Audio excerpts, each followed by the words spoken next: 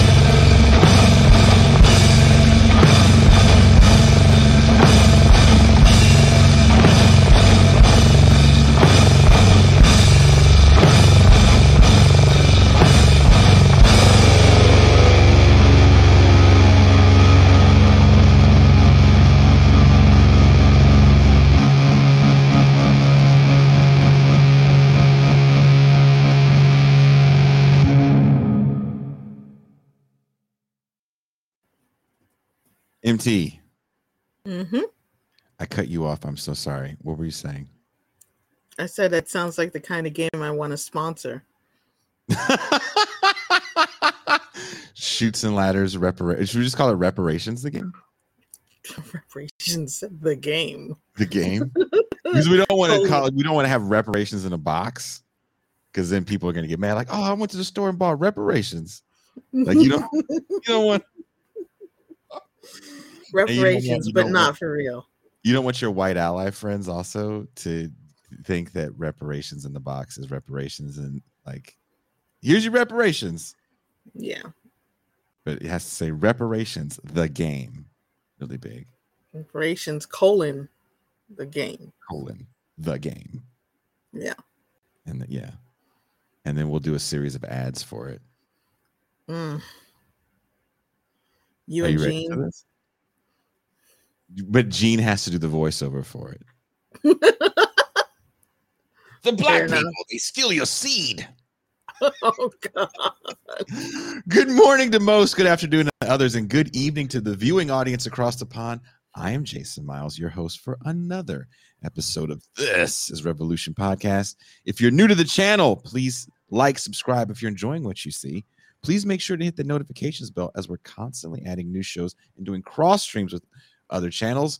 Just this past Wednesday, we did another episode of Pop Life, where I spoke with longtime filmmaker and punk rocker Bill Cody about what led him to go from Hollywood to working on LA City Council. It was a fun trip down memory lane for the both of us. And you can even hear how Bill plays a Vietnamese hand in Rambo 2. It was funny. It was a good time. You watched a little bit of that show, right, MT? I did. Speaking of MT, please welcome super producer, show booker extraordinaire, who, while not wanting to do the show, agreed to come on and was able to negotiate the greatest deal in TIR history. I'm not going to say what she got, but she worked out a Russell Wilson type deal.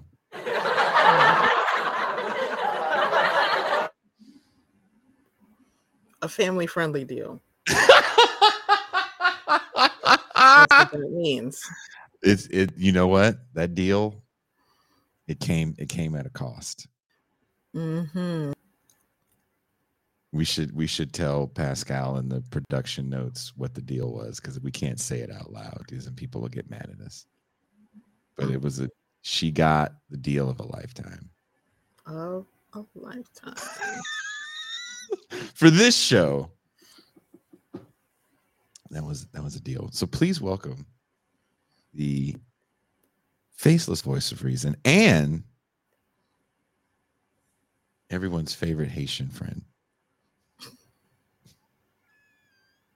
Please welcome M. Toussaint. Hello. So nice to be here on a football Saturday. The real football, as I am required to say now.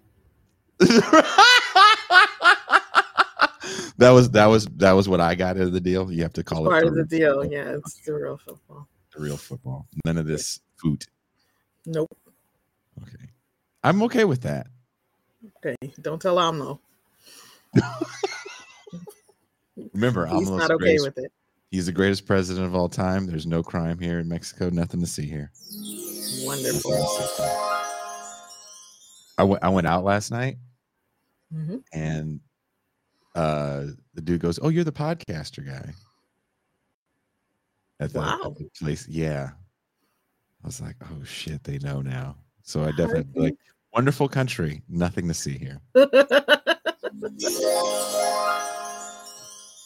And I want to bring in. Oh well, before I bring everybody in, if you don't want to be a patron and get all the access to the champagne rooms and the movie night, but you still want to show your support, we have, what do we have, Toussaint? Can I just add to that? As a patron, mm-hmm. Jason will literally talk to you. I do. That's the thing that he'll do. Pascal talks to you too? Mm-hmm. Yeah. Cuba. That's fantastic. No one talks to me, but hey. I have yet to get a request for you. Mm-hmm. Fair enough. But because we don't pimp you out in that way, where it's like you can talk to Toussaint. I'm pimpable. Okay. Well, now you guys know if you want to be a patron, you can talk to Toussaint. I said unpimpable. Oh, you're unpimpable? Oh, I thought you said you're pimpable. I was like, oh, shit. This makes it easy. Yeah. Well, we'll see my Ron O'Neal phase of this mustache. We'll see what happens. That mustache. Someone says, what version of Chat GPT is it?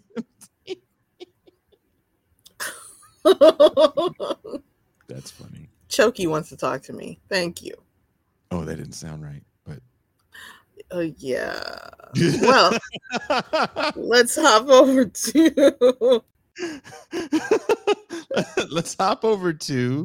the merch pitch. New York Pitch merch. Mitch Perch. Perches. Hey. Hi.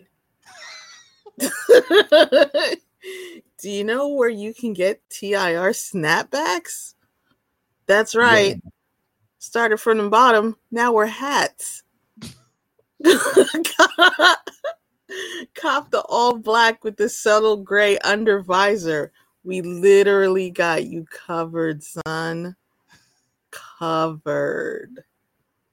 What else do we have? We have hoodies.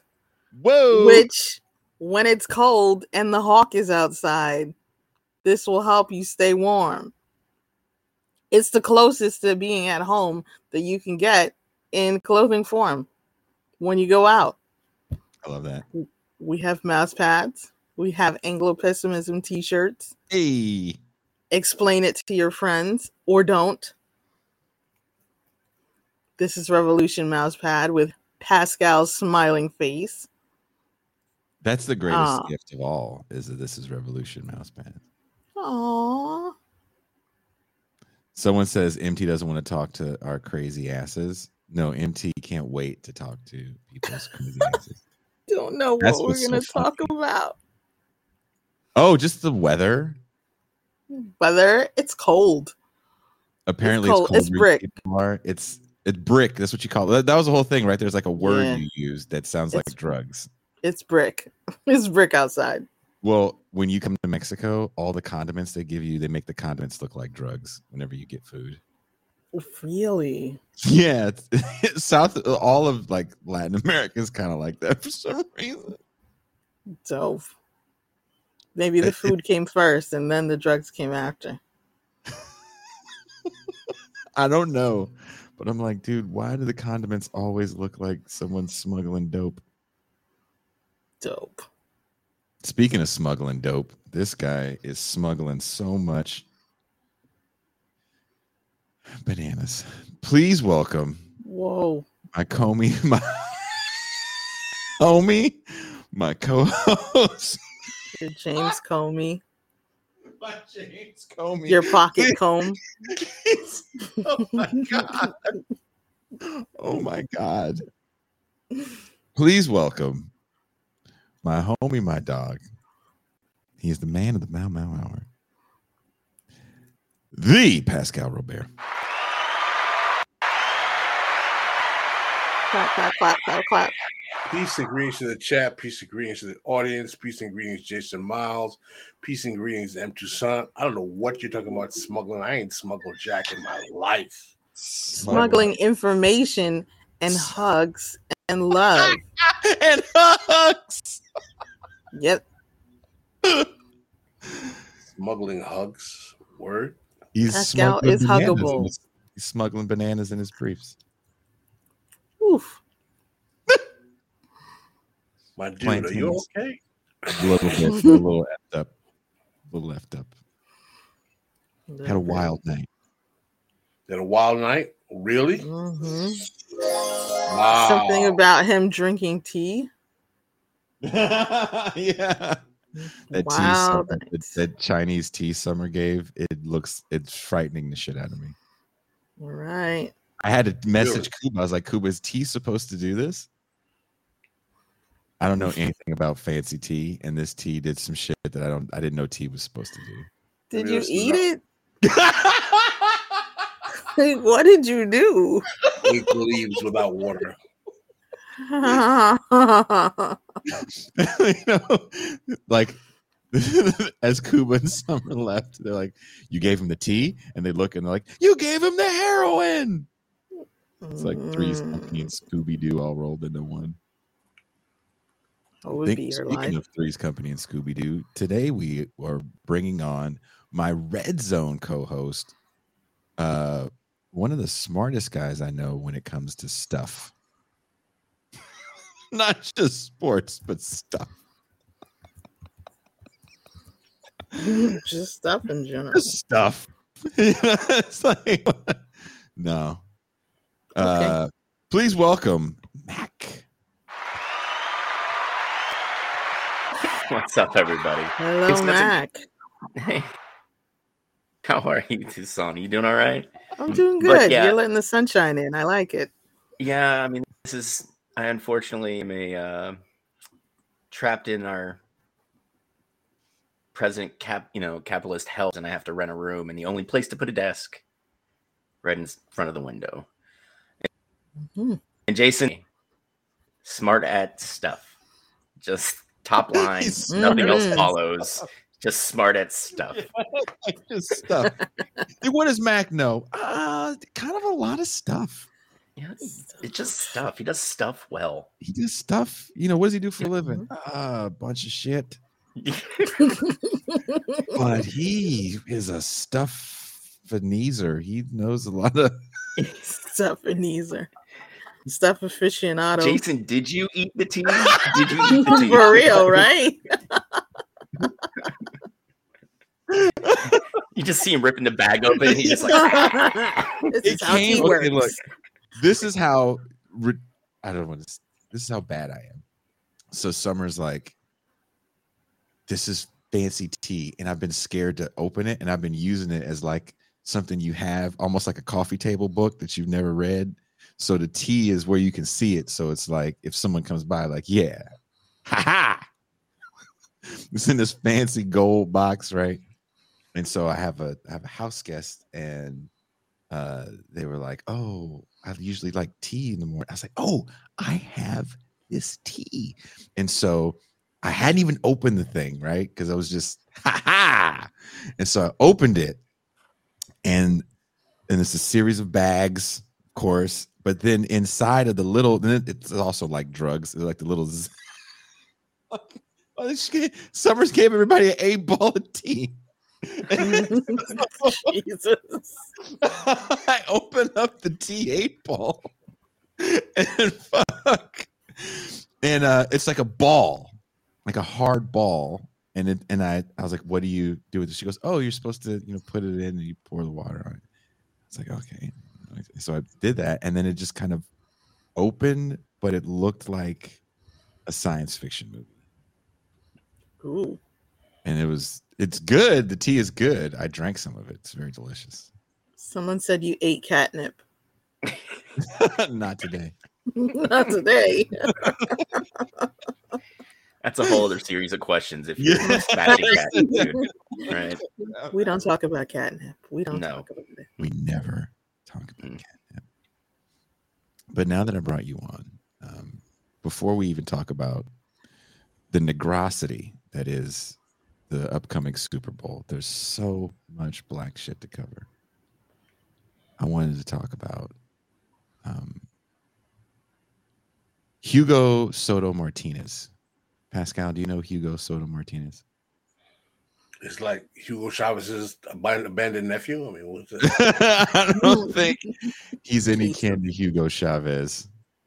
But in this past LA City Council election, there were a few DSA council members who were able to infiltrate the longstanding Democratic Party powered council.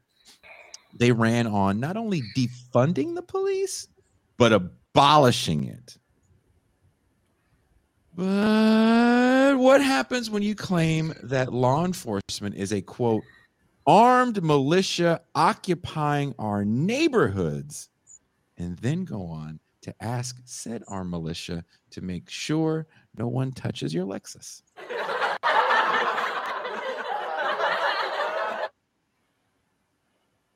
This is why, folks, as a good whatever we are-ists, I drive an old raggedy Hyundai because no one's breaking into my Hyundai.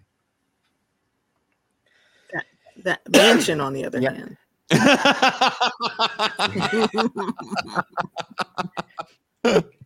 Jason's over there rolling in bathrooms. He's got like Air One, That's right.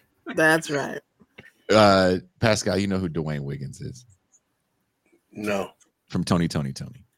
Oh, yes, yeah. We knew him relatively well when me and my ex were together, and he'd actually invite us out to do little secret jam sessions and shit in Oakland. He's Tony from Tony. He's Tony. Yeah. That's him. Not Tony. He's Tony. Mm-hmm. He drove a raggedy ass van because he was like, I never get pulled over, I never get fucked with, and it looks like one of them police vehicles, so I never get tickets, so I can park in the red zone. That's brilliant. That is fucking brilliant. Multiple platinum albums, co-written more songs than you can count. He helped put Destiny's Child back together when the original third girl left. Didn't he win a Grammy or two? Yeah. Yeah. He could afford, he could have a Tesla. He could have a ragged old van. Like, still. See, he's a smart dude, so you don't buy Teslas because you have a 33.3% chance of your car just spontaneously combusting. So that too. You know, it's best not to purchase a vehicle that's supposed to be like a conveyance for you rather than something that turns into an oven just because it's not wired correctly. Or hit somebody randomly. Yeah. Not even just hit somebody. The auto driving feature's working. There's a kid in the street.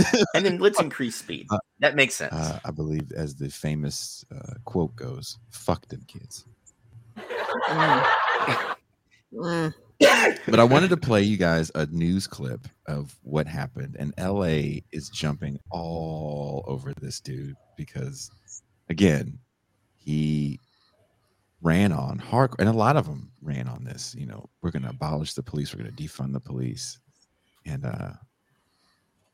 someone sent me this. I won't say who sent me this, but someone sent me this, and I honestly could not stop laughing. So I want to play this, and then I have to hear you guys' take on this. Few things can remain secret, especially if they're controversial. We came here to District 13. This is the councilman's office. It's obviously closed now, but in the afternoon it was open. We tried to get some answers, and initially it did not go well. Hi, David. I'm with Fox 11. I'm Gina Silva. Give me 1 second. I'd just like to speak with you regarding the call to the LAPD. David, I'd like to give you a chance to respond. David Mai, staff member of newly elected LA City Council member Hugo Soto Martinez, has nothing to say to Fox 11 News. Why would you call the LAPD to protect your car? But LAPD Sergeant Jaretta Sandos, vice president of the Los Angeles Police Protective League, has a lot to say. This is Mr. Defund the Police, but better yet, is Mr. Abolish the Police. She's referring to Hugo Soto Martinez, who represents District 13 in Los Angeles, the councilman who supports and has identified himself as an abolitionist on the issue of policing. On Wednesday night, the LAPD received a call from Soto Martinez's office asking for, quote, extra patrols throughout the night for a parked white Lexus belonging to the council member because it broke down. Police officers have so much more to do than to go and do extra patrol on anyone's vehicle. His supporters could very well say he has a right, he's a citizen, he could call and ask for help. What do you say?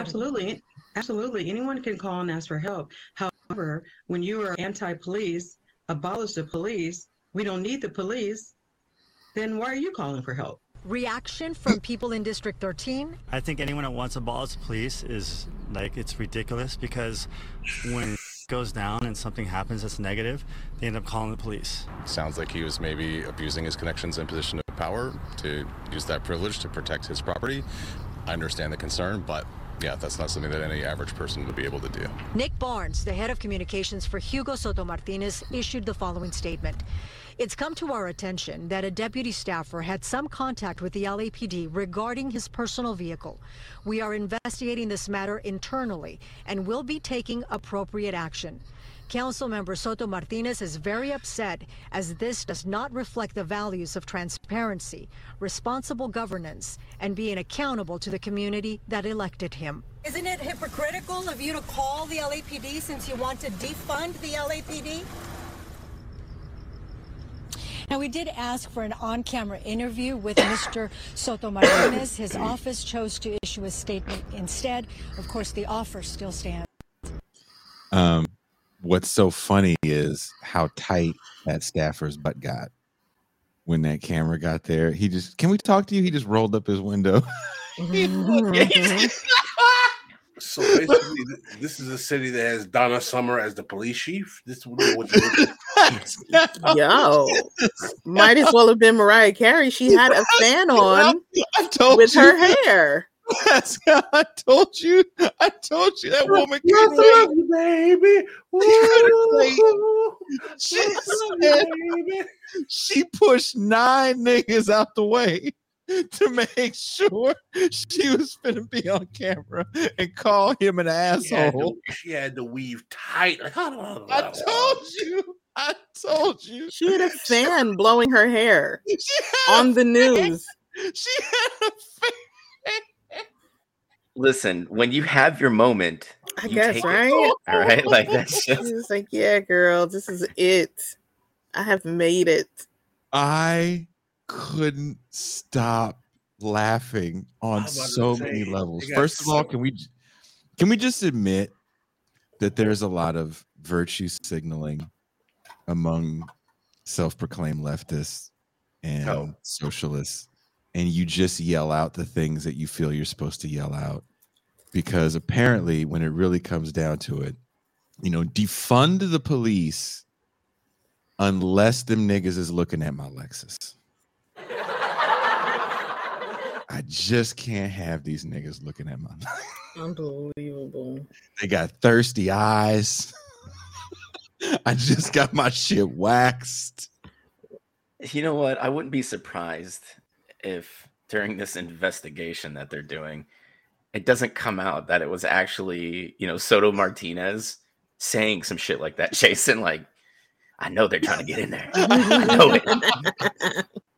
Seven very large black dudes and one Latino that I know for sure is an El Salvadorian have walked by.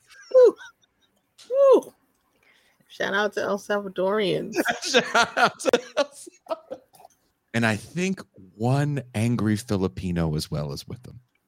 Oh God, yeah. I mean, dude, we've seen what the LA City Council is, right? Like, there's been more negative shit to come out of that horrible group of people in the last 2 months, 3 months than, it's just like nobody is good. There is there is a decent soul on the LA City Council, right? Like, Antifa's looking at my car.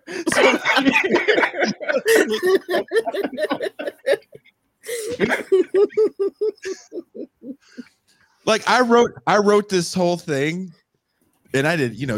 Whenever you write something, Pascal, you know this. You don't know if it's gonna hit. Like you think the shit that's gonna hits, and then it's the things you write randomly. Like I read about your Kanye West piece before you were on the show. I remember that. You told me that you don't know what's gonna hit. So I write this thing, and it's called I didn't have a good title, and I thought I'm gonna put Alfie on blast. I thought Alfie would change the title, and he didn't. So it's called Is the contemporary left a lifestyle brand? And there's some responses to it that were like soliloquies. And I didn't look. I walked away. I set down my devices and walked away and had a wonderful day and didn't look at what people had to say, because I was like, I don't want to look at this. But I was like, well, I'm just going to respond with this video from now on. I mean, that's the thing, man. Like, I've had my issues with DSA for a long time. Like I was trying to get involved with the closest chapter to where I am, which is Charlotte, and then we had that horrible DSA conference in Charlotte that just degenerated into, honestly, minging. That's the only word I could use to describe it. Like, if like you're audio sensitive, we're going to ask people not to say anything. And, what does audio sensitive mean? You don't like music? Their hearing is so sensitive that you couldn't raise your voice above a certain level, they like, right? Like are they mutants from the X-Men, or is it like a power? What is, dude? Is it a thing? I don't know, man. I'll just degenerated into this ridiculousness, right? And then I had a negative interaction because they have working groups, and they had this veterans working group, and the chapter wasn't very friendly to some of the ideas we were trying to do, which I said essentially there's a bunch of leftist veterans because many of us get jaded from our time in service, and of course we want to do something good after we get out. So like, why don't we reach out? And then the chapter head was just like, well, I don't want any of you guys here anyway. Like there's no reason for veterans to be there because you participated in imperialism, and just wow. Oh my God. Wow. So when I look at DSA, and especially how they like to tout their record in New York, right? At the state and in the city, it's like, dude, you run Democrats, man. Like, they're not even really democratic socialists. They're just Democrats. You know, so when I see, you know, dickheads like Soto Martinez and, you know, honestly, AOC and all the other knuckleheads that have a DSA card somewhere, you know, in their house. They don't know where it's at, but they have one. You leave me out of this, but yeah. Yeah, you know what I mean? Like, you know, it's ridiculous because it becomes this guy that, you know, like you said, ran on abolishing police. And when his Lexus dies, you know, he's calling the cops like, hey, man, can you please run some extra patrols to just make sure my car doesn't get broken into, right? Like, it's this kind of, and, you know, AOC walking down, you know, in that gown with, you know, tax the rich or whatever the fuck on her back. You know, it's just, it's all virtue signaling. Very performative. Yeah. There's a performative nature to leftism because I think it exists in a moment where individual branding is just the way of the world, especially through social media. And when you have figures like an AOC who's become AOC through individual branding, right? She gets elected. And I had to do some research in my paper that I wrote, and I didn't remember the exact number, so I had to double check it. And it was like 80% of the majority of her funding came from outside of her district. She got a very small amount from her district, and even the funds that she got from New York were coming from higher income areas of the city. So I think like half of the money she raised in that initial race was coming from California. That's because of the phenomenon of what people look at. There's a lot of hero worship. I think we still can't get over the messianic figure that will lead us to whatever paradise we want, be it a socialist one or just a utopia. And I think this is a real problem when it comes down to movement building and power within organizations. And here you have, and I don't know Hugo Soto Martinez. I don't know him personally. I don't really follow his politics. I just found the story interesting because there was such a push to get the established order out of LA, which is it's racial coalition politics is what LA had been for a long time. For a long time, there was no Latins on the city council. Now, they fought to get that. The city council had to fight to even take power back from the police chief. If people remember, Pascal probably remembers the Daryl Gates years when he was in power saying outlandish shit about, why all these Negroes are dying in these chokeholds? Because these Negroes have different kinds of veins. It wasn't us. It was these vein neck Negroes. Go ahead. I think that one of the things that really is frustrating for me is that, DSA has really become, in some segments, particularly somewhat in Brooklyn and other larger municipalities, a kind of resume builder and for like downwardly mobile professional managerial class Democratic Party interests who try to create a bona fides to say that they're not corporate Democrats. But at the same time, they're not really creating any kind of politics that organizes working class people around any kind of serious issues. There's no movement building coming out of this organization on a national level. Though, I joined DSA, I also joined Black Alliance for Peace. And I'm not going to say that they don't, do good political education campaigns that try to organize around certain issues. But what's indicative about this video and about DSA is that it's rooted so much in Democratic Party entryism that the focus on organizing is really diminished. And I think part of the problem I have, particularly with the online left and the type of the left that Jason is referring to as a lifestyle brand, is that there's really two types. You have the ones that just will circle around various podcasts and online content creators talking about either the Democratic Party or people who talk about the Democratic Party, or you have those who choose various left sects as if they're in some kind of club, fraternity, or secret society. Like, I'm a, Hoaxist, Maoist, anarchist, and I'm cool because of that. And none of it is based on changing the material conditions of the majority of people in America who are working class or working poor, proletariat or lumpen proletariat. And that has become divorced from the focus. Largely, I think part of the problem is because so much of this is online. Yes. Yeah. Yes. Tucson, I know you. I mean, that isn't that the thing though, Pascal? It's like, I'm trying to get a bigger mutual aid group started where I live, and just getting online, you see people like constantly, on Twitter, where that's the only social media I have, people are like trying to, help your buddy out, help your fellow worker out. And it's like, hey man, you want to come like pass out aid? And they're like, nah, dude, I'm good. It's just like, what the fuck? Tucson, you like, something?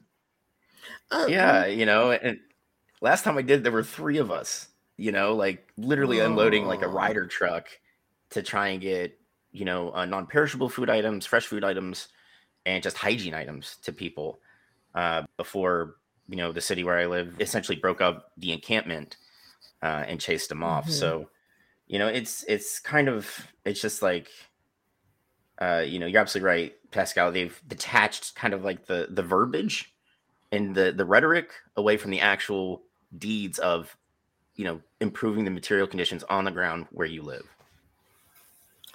No one is requiring you to actually be about it. You can just say it. I'm in the DSA. We're ostensibly good people who want good things. That's it. It doesn't have to go further than that. Yeah, I mean, like I said, DSA is just such a weird creature to me because it kind of went from being pretty small to pretty big really quick. And then rather than really leaning into the decentralized, let local chapters deal with local issues, you had the national level really start kind of finger fucking every chapter's Kool-Aid, so it made no sense to me for them to do that. Just keep it decentralized and keep it local. There's absolutely no reason for the head of the national chapter of the DSA to be involved in what's going on in Poughkeepsie, New York. It makes no sense. Don't pass down mandates because, like Jason and I talked before, what works in Cleveland isn't going to work in Charlotte. What works in Charlotte is not going to work in El Paso. It's everything has to be localized. And it seems like DSA has just kind of missed the boat on that. DSA used to be badass. It used to be like you said the word, you said DSA, and you thought ninjas were going to jump through the window. It used to be like, oh, don't even say their name. And you see these people now, and you're like, really? I'm so mad. Jeff?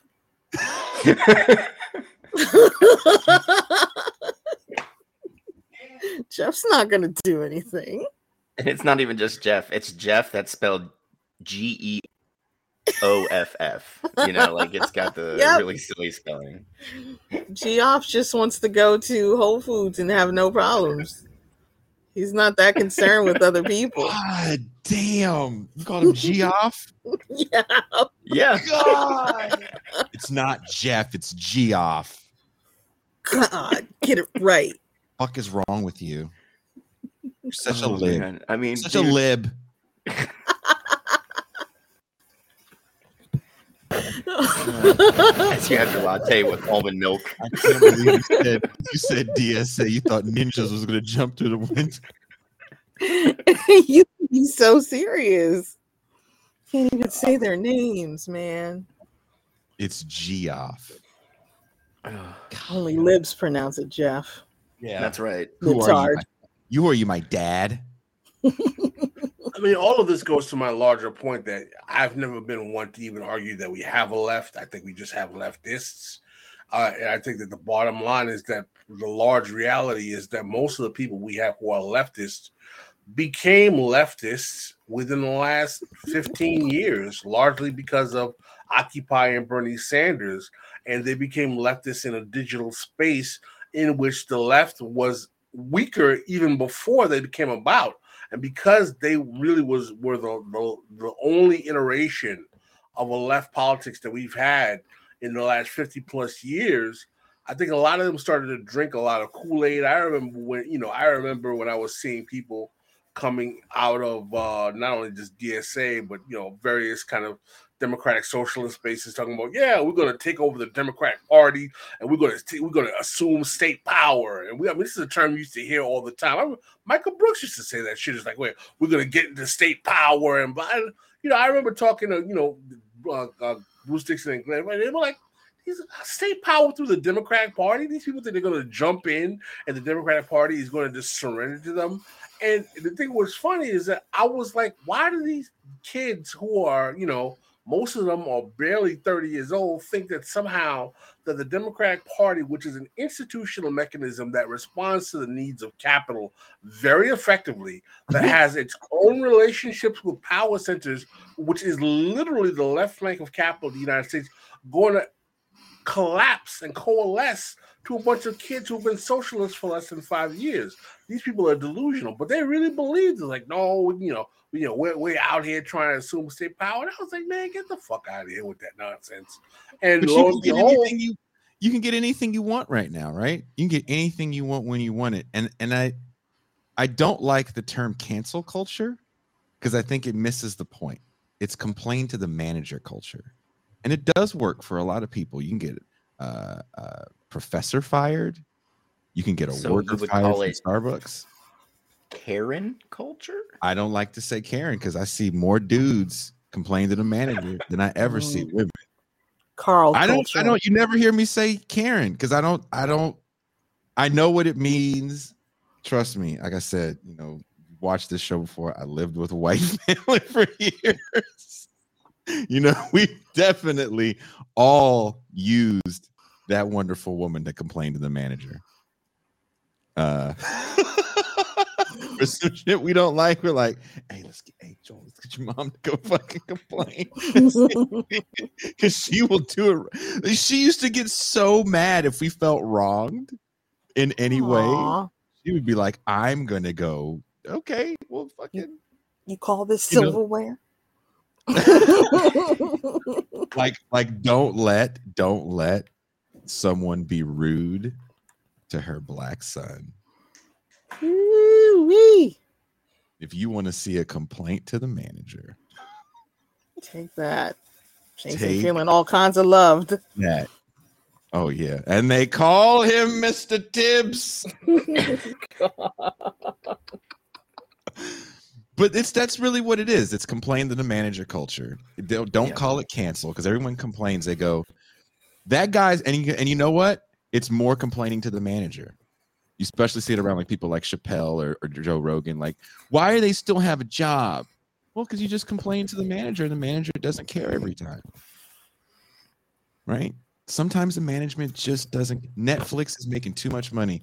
The person I'm talking to said that they just saw Chappelle was performing in their area in Northern California, and they said that the line was down the street and around the corner to get into a big ass arena. So the manager just doesn't care. Yeah, I mean, look at Spotify. Like they offered that huge deal to Rogan, but he brings in how many listeners every episode? Like 100, 150 million, something. It's like stupid. It's stupid number. Stupid number. And you really think complaining to the man? Look, that's all it is. It's not about canceling anyone. It's about complaining to the manager. And sometimes the manager listens. When you complain to the manager that the barista was rude and called you Jeff instead of Geoff, that guy may lose his job. He may lose his job. I mean, I got written up 2 days ago, Jason, because this guy had like an $85 order. He left a $1 tip. Oof.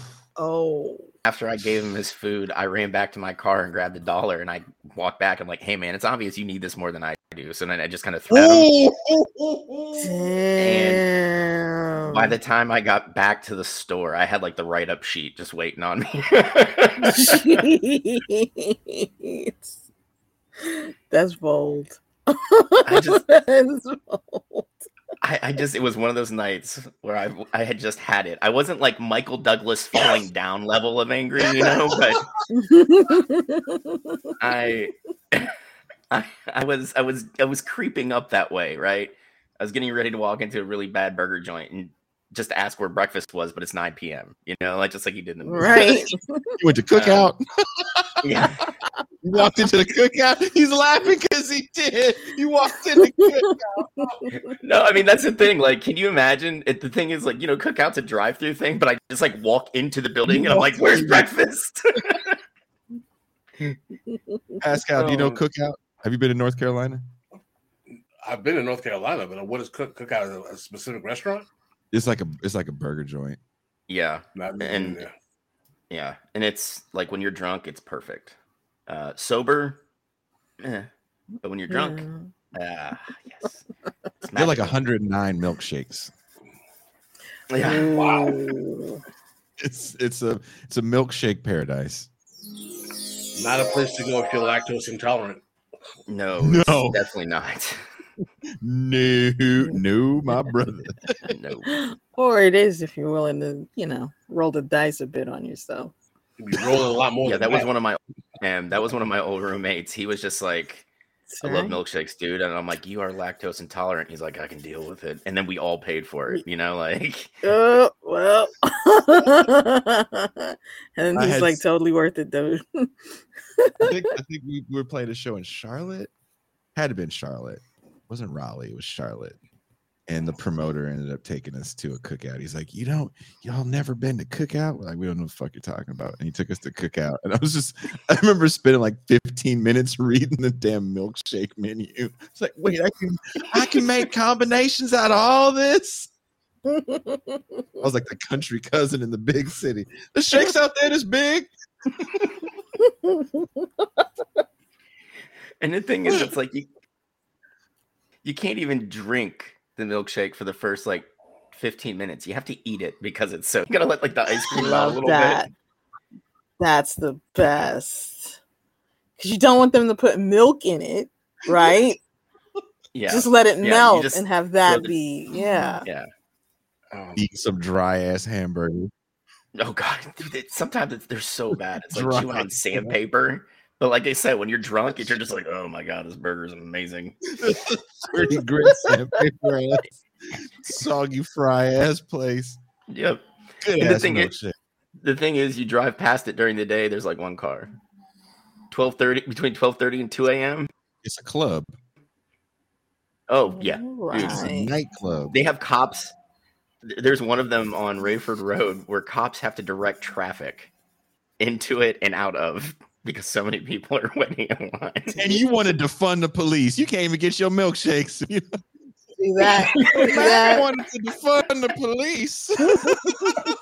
He said we didn't need him. You didn't need me. How's your milkshake now, nigga? Just call me Hugo Soto Martinez. Just rename me right now. I need a cop to watch my milkshake. Yeah, excuse me, sir. I have nobody directing traffic into the Cookout, so I can go get my milkshake at 2:30 in the morning. This is what I pay taxes for. Yeah. Protect and serve, bitch. Right? You need to find a way to make that black woman, and he's like, "No, you didn't. We need to find a way to have her appear."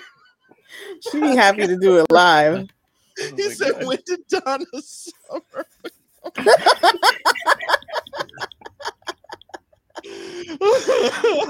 Oh man! I think that's an interesting. I found that very interesting because we know LAPD and the county sheriff's department is notoriously racist. Yeah. And literally, the vice president of the cop union, black woman. Yeah. Like whoever the head is, must have had one of their degrees had to have been in like public relations or mass communications because he's like, what would make us look really good? Mac, black lady. Mac, Pascal, and Toussaint, in the great words of Chris Rock. Fee, fi, fo, figure, boy, I hate a nigga. Okay. Okay. To answer your question, Mac, I was going to say that's an interesting utility of the supposed left concept of intersectionality. Is that when you have black women entering the police force, the Pentagon, and black men becoming like the chairman of the Joint Chiefs of Staff, guy Lloyd Austin. It's a beautiful rainbow coalition of mercenaries who are running, the Death Star at the behest of capital, while the bottom 90% are fighting for crumbs and crackers. Yeah, I mean, and that's the thing. I was in for 16 years, and I joined in '99, right? And when I was in the infantry, notoriously pasty white, notoriously very racist, and your higher ups, like battalion, brigade level command, you didn't see black men like leading those formations. Around 2010, you kind of saw things start changing a lot, right? I think in 2012, you saw the highest number of landers and infantry units. You started seeing them in charge of like cavalry and artillery units as well. Because in the artillery, most of your enlisted people, they were black men, like traditionally speaking, right? But the command teams were all white dudes, so like you had this very, very odd kind of breakdown. And then with the dropping the prohibition of women serving in combat units, like the Army really made, or the military especially, or the military overall, the Army especially, made a big push to show like the formations where we have, a woman who's a platoon leader in an infantry unit. Look, there's a gay woman that we just named as the head of medical command. There's a black man that just became, a division commander. So like it really is. It's the establishment really trying to show how diverse and inclusive it is, so they can continue to essentially expand the poverty draft and feed our young people into the meat grinders of our stupid bullshit wars. What's fascinating as well about that as well, Mac, is that as we have this diversity, equity, and inclusion drive amongst the functionaries and professional managerial class, quislings, whether they be police chiefs, generals, or so forth, the actual rate in which economic inequality is growing between the 1% and the bottom 99% is exacerbating.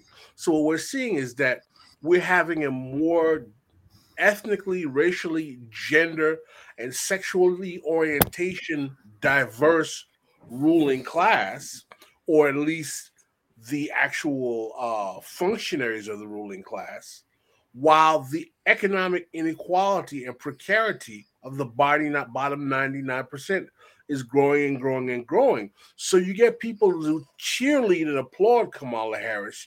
You get people to cheerlead and applaud Lori Lightfoot. You get people to cheerlead and applaud all the rising increase of, the new black, there's a new whole phalanx of black mayors and municipalities all over the country.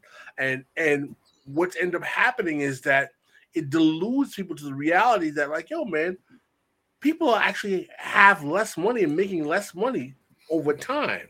But now we just see more brown and black faces in high places. And it's a very effective tool for the left flank of capital to keep people satiated with the status quo. Yeah, well, I mean, it's kind of like the bread and circuses thing, like, look, we're giving you what you wanted. You wanted to be more diverse, as they're over here like wiping their ass with $100 bills, while I'm barely clearing $30,000 in a year. So like it's frustrating to see that the things that people have fought for, to our society to become more diverse and more inclusive. And, and they're essentially, I guess, kind of putting a veneer of that, all those things that those great people, fought to work for, to make sure that everybody had, access to, the American dream, I guess, for lack of a better term, capital and the people in charge, they just sit there and they're like, they look, we did it. We've got a black person here and we've got a Hispanic person here. And look, we have an indigenous person in charge of the Department of the Interior. Look what we found. We're great. We're awesome. You said they were all gone. I mean, have you guys heard that Hakeem Jeffries and what's the name of the Indian brother that's in the Congress that's supposed to be progressive? Ro Khanna. That both of them joined with the Republicans to vote that to state that socialism was like a menace to the world, to the globe, or some kind of initiative that the Republicans came about. And I'm like, this is really incredible, man. It's just that we have like the head of the Democrats in the House with a guy who's supposed to be a progressive Democrat coming out and says like, socialism is a plague. It must be fought by all stretches in the imagination. And I'm like, how reactionary is the body politic in our country that now any type of redistributive agenda is considered to be some kind of, anathema to the people who are in the power politics. It's a sad reality, man. And oftentimes, I'm not going to lie. Over the last couple of days, I've really asked, like, where is the light at the end of the tunnel with this, man? Because the way I see politics in this country going is so utterly right wing. And I don't mean right wing in the traditional conservative sense. It's just that any type of discourse around redistribution of wealth, any type of discourse, and I'm not talking about hammer and sickle Marxist Leninism. I'm talking about even milquetoast ass social democracy. Yes, which would go a long way. We always say this, a little social democracy would go so long in the States. I think the big problem is the fact that I keep talking about this. We live in a moment of extreme atomization and individualism. So people are kind of waiting for the right person to come in and save the day. And I don't know. I maybe the board was wrong in the Society of the Spectacle, where it is the spectacle that's going to cause people to push back against capital. I think people just become more part of the spectacle. And I get depressed too. I mean, I was having dinner last night and we were having a conversation and my date looked over and goes, "This is really depressing." I was like, damn. Yeah. That wasn't the answer I was hoping you'd say, but it sometimes it is when you look at, okay, well, we're going to vote these people in office and we'll have some sort of political power, but what does it mean when you don't really have the apparatus to hold political power to account? What does it mean when the people that are in the small apparatus are kind of just angry liberals at best and maybe even passive libertarians? What does it mean when socialism in the American context is probably more like effective altruism with the hammer and the sickle? When you're asking for any sort of reforms, what is that really going to look like? Is it just going to look like more charity? We did a whole show on the unhoused on Tuesday, and no one likes to hear what Randy has to say sometimes about, well, there's a reason why we can't get the proper funding, while we've been dealing with the same problem. He's been doing this for 40 years. Yeah. 40 years with the same problems. This is not to cut you off, Jason. This is Ro Khanna, right? Mm-hmm. This is his Twitter bio. A new economic patriotism. Let's make it here. Invent it, produce it, and buy it in America. Trade surplus again. Pro-worker and family. Dignity in a digital age. So he takes that vote. He says we need to frame progressive policies as pro-growth and pro-economic development the way FDR did or Bismarck did in Germany. It's how we will build a majority governing coalition for these common sense policies, right? So he had a nice little conversation with some goofy kid, and he was engaged by people like, hey, if you're progressive, how are you going to sit there and vote yes that socialism is bad when you espouse so many socialist policies? You know, like Medicare for all is his big one, right? Mm-hmm. He said, did you see my floor speech? It's on my official Twitter account. The fact that I co-chaired the Sanders campaign shows I want to build a broad coalition, admire the grassroots mobilization needed, but want to frame it as a progressive / moral capitalism, as FDR did. Moral capitalism.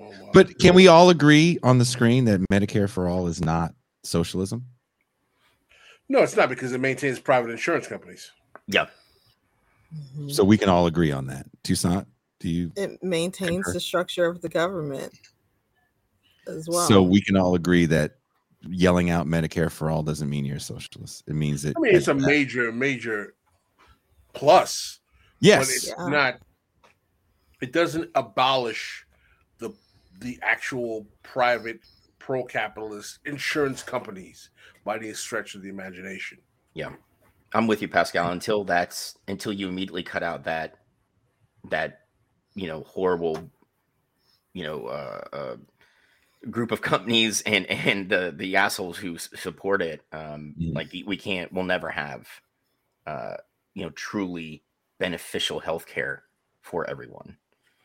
I mean, it's a major step. I don't think that we should fight it. I think we should support it without a doubt. I mean, it would definitely transform the quality of life of millions of Americans and give them access to health care. And I mean, I think that we should say what we want. We want socialized health care. I don't think we should say Medicare for all. I think we should say we want socialized health care. We want state-sponsored health care. It doesn't have the same ring, and you can't hashtag it.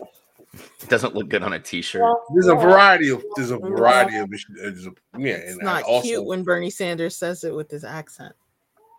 Yeah. There's a variety of reasons that we need socialized healthcare, and we need it now. Yeah, not quite the same. For all, dude. You can get behind a slogan. Right, without a doubt. But at the same point, man, it's just that Ro Khanna is an FDR Democrat. In that, at best, he's a Keynesian. In that his argument is that I want to have pro-growth capitalism with a progressive social welfare state. And what Ro Khanna doesn't realize is that what allowed the actual development of the Fordist economy under FDR was the economic total control over global international capitalism by the United States, because you had a situation in which Europe and the rest of the world was still neutralized after World War II and were being bankrolled by U.S. financing their rebuilding. So there was no competition in terms of American trade. So as a result, it allowed the capacity for our economy to be the one dominant force in the world, where growth was inevitable after World War II. Those times aren't coming back anymore, particularly when we're competing with the Chinese. Yeah, I mean, and especially since, we have, and I mean, the royal we in this, the United States has done such an amazing job of pitting, the haves against the have-nots. We're not going to ramp up this economy when, workers and laborers are realizing we're worth more than, what we're being paid. We have this kind of like burgeoning labor movement that I honestly don't know what's going to happen. But it's exciting to see finally. But then I look at what's happening in like Britain and France, and I'm like, fuck, man, they've had the country shut down for 6 days. And we do you think if they increase the age for retirement that anything would shut down? I don't think a Starbucks would shut down. Oh no. No, I mean, dude, that's been one of the big tenets of the post World War II recovery kind of social contract between the government of France and the people, was that, hey man, we have, I don't know if it's, the social security equivalent will be able to take care of you so you don't have to work until you're dead. So the minute, it's been a big thing since 45. And the minute, Macron was like, hey man, we're going to raise it 2 years. Everybody in France is like, no, fuck this dude. Right? Burn everything down. Exactly. And I love the one, like the union that works at their power stations started cutting power off to all the politicians and not charging regular people for the power they're using. Damn. Love it. Do you see how little coverage the protests in Britain and France are getting in American mainstream media, though? Yeah. Oh, yeah. But if they were burning shit down because somebody got shot by a cop, we'd see it 24/7. Of course. Yep. And that's the question I want to ask, right? I was thinking about this today. I was reading an article and it was talking about how Netflix, how like 70% of Netflix's viewing audience is outside of the United States and Canada. And I was thinking, I was like, you know, when I see the perpetual access to entertainment we have with streaming, you know, and the internet, I was like, you know, isn't this the perfect mechanism to lull people into complacency? Like all this kind of like breads and circuses entertainment, like at the drop of your dime, like you can just stream, you can watch your podcast, you can do all this stuff on your computer. Like, do we have the capacity to build the political consciousness amongst the masses so that they would even challenge policies like they're doing in France and Britain? Because I look at the way, I mean, Britain is a mess, man. Their rate of poverty in there has increased precipitously. But, you know, those are countries that have always had a more informed body politic. And then I think the United States, they have a much more active left. You know, they have a much more engaged history of leftism. They're not as reactionary politically. Do you think that Americans are so satiated with the breads and circuses that they are divorced from the capacity to actually materially be organized to challenge the status quo? I ask the panel. I don't know if it's just the bread and circuses, because I think people are tuned into media. Remember, the U.S. starts off with 24-hour news coverage in the early 80s, which is the crux of what I'm doing with this Kayfabe full-length documentary. Is talking about, it's not just Netflix, it's the way media is consumed, right? So if I'm showing you constant racial strife, then that's what it's all about. I was talking to a woman from the country of Suriname, and she said something really interesting to me.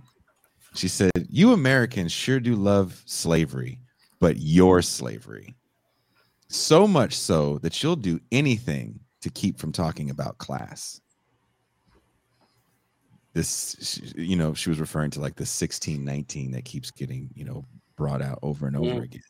So I think it's just the way we consume news on the basis of good guys and bad guys. And it has to be super easy to decipher who is the good guy and who is the bad guy. And when you talk about good guys and bad guys, then you always will have a hero, be it Bernie Sanders, AOC, Donald Trump, you know, Joe Manchin can be a villain for you. And this just gets regurgitated because we exist in a world as well where no one's reporting any news on here. They're watching the news and then critiquing it for you. And sometimes that critique is just based off that race bias rhetoric. Oh, look what this right winger said today. He's so racist, blah, blah, blah, blah, blah. And we never really get down to like the power of people and the power of movements and what has always helped cause any sort of political change in America in the last 200 years. All of that gets thrown out of the window, and it's just good guys and bad guys and the drama, the emotional drama. So when we talk about police, for example, there's a great 4-part documentary on Netflix about the serial killer, the Night Stalker, which actually went in depth into something that I didn't know that he did, was molest like 40 or 50 children violently. And it talked about how the district attorney decided not to charge him for that because they already had him on all the murders and they didn't want to bring 50 kids that were under 8 years old on the stand multiple times, right? But also in that documentary, they talk about how the only way he was caught was because the civil rights of his cousin was violated. A cop admitted to beating up his cousin. And they felt very comfortable putting that in. I watched that with the person that worked in the legal field, and we rewound it like, hold on, the dude just say he beat up this dude to find this other guy? That kind of gets glossed over, and it's never part of the story. The same people that arrested and charged the Central Park Five, which becomes a huge story through the lens of Ava DuVernay, a year before they arrested the Central Park preppy murderer, doing the exact same things they did to those black kids. The exact same. No lawyer. We're going to question you till you admit. He did do it. They were heroes. We don't talk about how law enforcement functions to violate civil rights in these instances and ask a different question.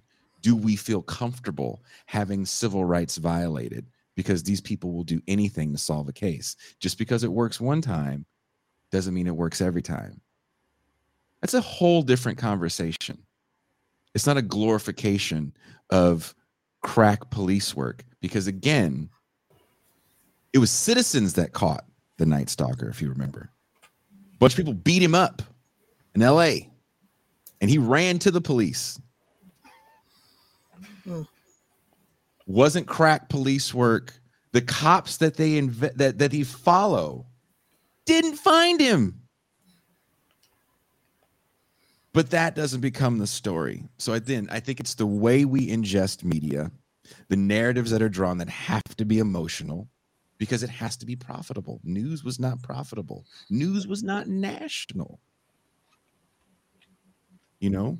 So now, post-Obama, post the 90s, with the blow up of talk shows replacing like soap operas, it's just drama. It's just internet personalities on the news playing the hits for the viewing audience. And if that's all you want, it's kind of all you know. So maybe it is all you want. And the icing on top to me, Pascal, is the instant streaming, because you can also get instant Jason and Pascal, right? Woohoo!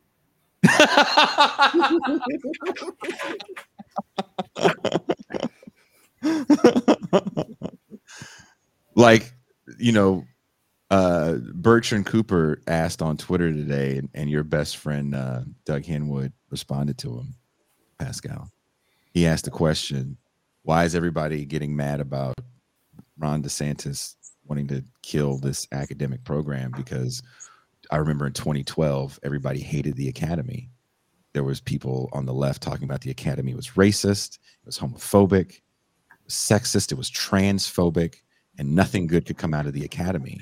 And now all of a sudden we're trying to protect the academy. And he started a very interesting conversation. I'd love to hear what you have to say about something like that, Pascal. Oh, because the evil racist Republicans are on the attack, so therefore we have to protect the sacrosanct institution. That it's like, cat and dog. It's just like, the bad guys are under attack and everything. So therefore we must rise to the protection of the sacred institutions. But not that I am remotely in favor of the nonsensical behavior that Ron DeSantis is demonstrating. But at the same time, man, it's just that we're really in a position where everything is a reaction. It's all reactive, and there's no kind of proactive attempt to create a politics. I feel like, the liberals and the left are just reacting to the right wing, and the right is just setting up ways to try to trigger people. And none of this is addressing the material conditions of people, man. Yeah, I mean, just to Pascal, you brought a lot up, but I also think what's holding us back from organizing like that is that we don't have a strong, organized workforce anymore. You know, we don't have, you know, kind of like the built-in capability to work together to say, hey, you know, we're going on strike, and the other unions will support that strike with them. We don't have that here. What's the shop floor for Uber drivers? Yeah, you know, or I mean, even then, Jason, when you look at, you know, like right to work states, you know, you're like, hey man, I think we should go on strike. Like, we're being exploited. And you see the fucking manager just pop up over your cubicle. Like, what'd you say? You know, like, and then, you know, that's it. He doesn't have to have cause to fire you. He can just fire you. And then you're out on your ass, you know? So, you know, if we can get this, you know, a more organized labor force, and that also goes back to the healthcare thing, because what do a lot of corporations do? They tie your healthcare to your job. So if we can detach that and kind of, you know, quit being hostages with you know, you losing your healthcare. You know what? You're going to be an exploited worker, and you're going to shut up about it because you'll be able to get your daughter's braces put on, and it won't come out of your pocket, right? Yep. And they use that as a gun that they put to your head. When we detach those things and have a more organized labor force, I think at that point we can do things like nationwide walkouts and nationwide strikes. But until that happens, like, we're fucked, you know. And I hate saying that, but those are two big, I think, catalysts that could really push us into something. Back into the conversation we were having before, like, how do we get rid of the privatized healthcare system? Like, how do we get rid of the insurance companies? Like, how do we do that? So, you know, it's just like, it's hard to have any kind of optimism, right? As a left, then you see what a lot of people are doing at a much smaller level in their communities, trying, you know, doing what they can, and it kind of keeps me going. You know, it gives me hope. That's how I feel. You know, we can't fall victim to the sin of nihilism, and because as leftists, we have to have some sort of hope and vision, even utopian vision for the future. Speaking of utopia, Toussaint, I know it is getting late for you, and you had something you were supposed to do today. I'm on assignment. You're reporting a story, correct? I'm reporting a story. I am ace reporter April O'Neil in the yellow jumpsuit,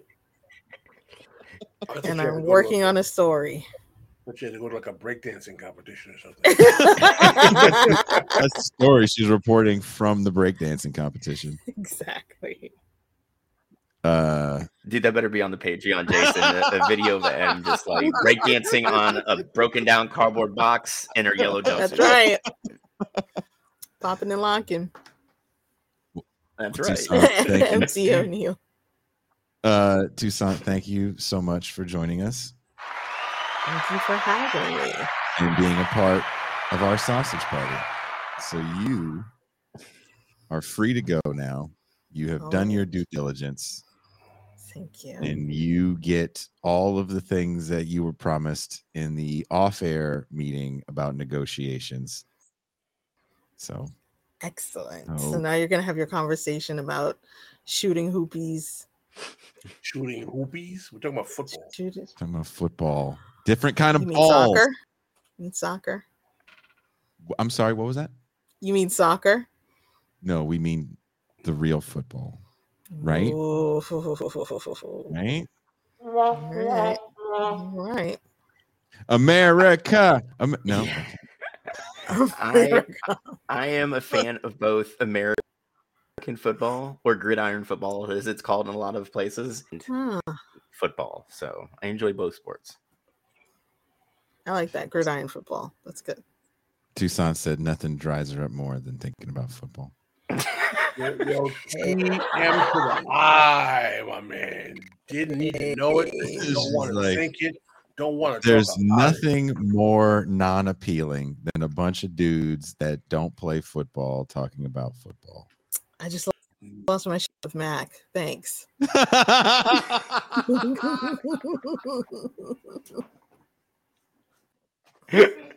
Appreciate it.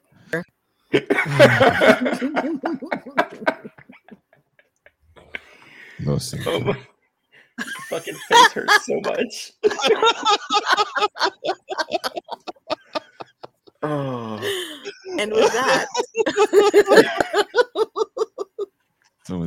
deserves a slap. I wish you would have heard the off-air conversation.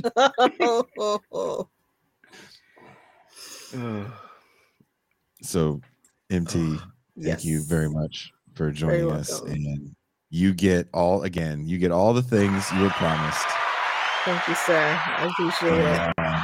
And I have to smile as it happens on screen. Hey, that. I'm just gonna go. How about that? All right. Enjoy your Hoopy soccer. Bye, guys. Bye. Oh my God.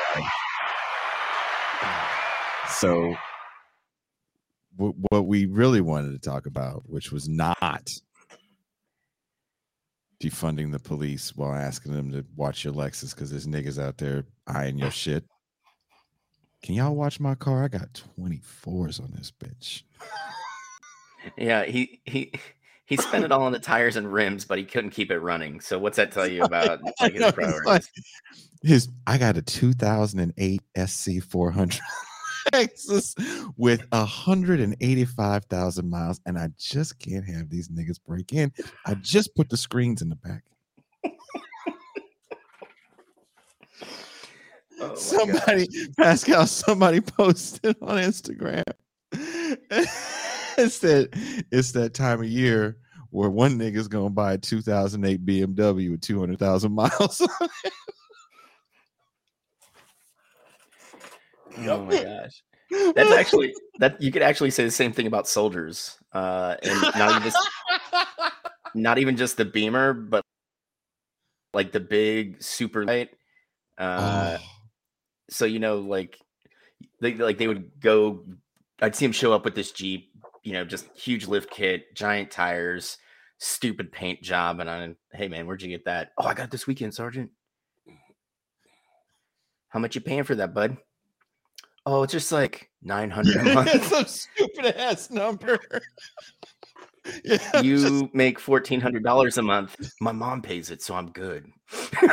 I'm just like, oh, Jesus Christ. Oh. And it's repoed next week. So I've taken kids because in North Carolina you have 48 hours to return a vehicle.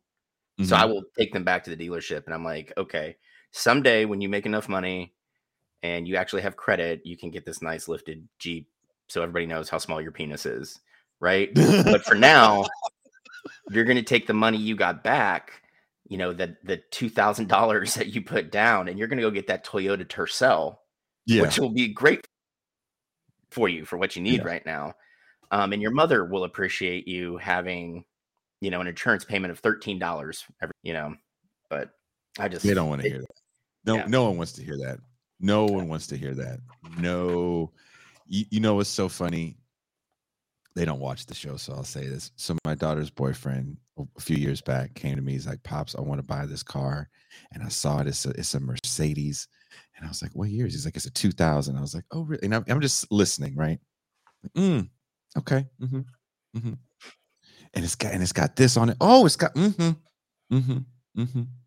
Mm-hmm. And he's very excited about this purchase. I was like, mm-hmm. Mm-hmm. He's like, I saved my money. I'm going to all cash. Not making no payments. No payments. Mm-hmm. Mm-hmm. Mm-hmm. I said, look, man, when I was your age, I was making $250,000 a year. And I bought a Range Rover in cash because I wanted to buy a Range Rover in cash. And that car was in the shop more than it was on the road, but it didn't matter because I had a Range Rover that you paid for in cash? And it was that I paid for, and I could tell you, nigga, you making payments. I ain't making no payments, but it ended up costing me so much money, and I was like, I can't tell you what to do with your life and your money, and everyone needs a learned lesson, but I wouldn't do it. But I know you're going to do it. But I wouldn't do it. Of course. Yeah. I mean, did he go get it? Came back one day. I was like, oh, where's the Mercedes? And he's like, see, I didn't see.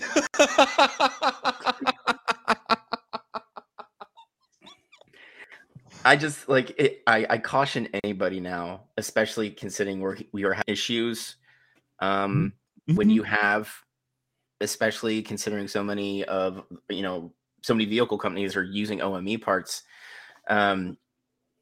like, don't buy German cars right now, because if shit breaks, they're gonna tell you, hey man, it's gonna be like 19 to get that part in, you know.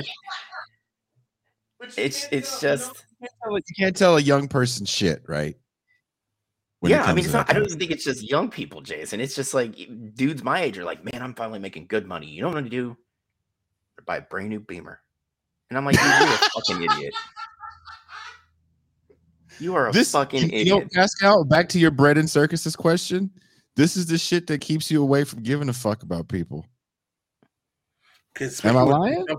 Conspicuous consumption. Yeah. Buying shit that makes you happy. But am I lying? No, I agree with you. I mean, let's not act like you haven't had one of those purchases in your life. Oh no, I mean, there was a time when I was doing, making nice ends.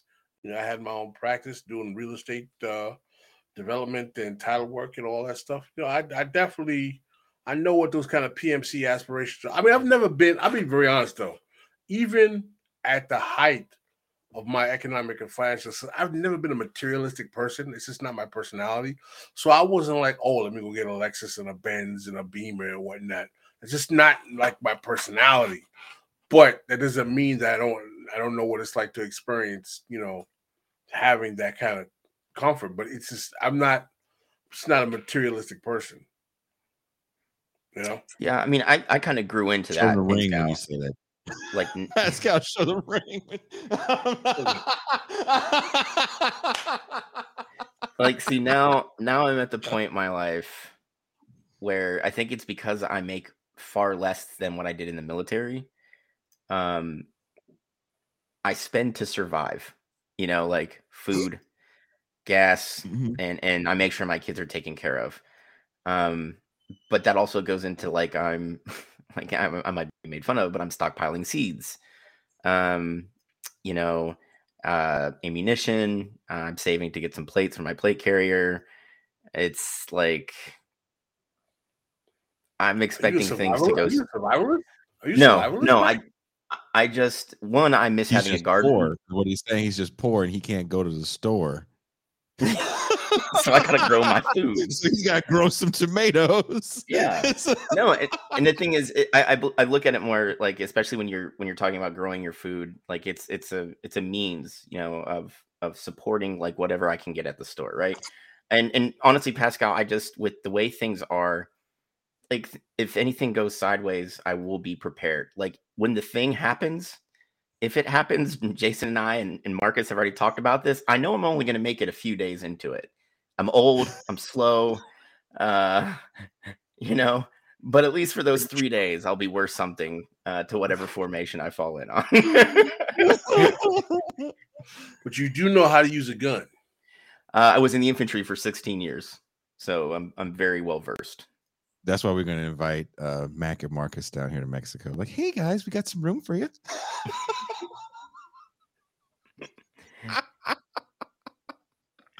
Me and Ben. Ben's like, fair enough. I just got to get the kids out of here, and then we'll be good. Yeah, hey, bring the kids.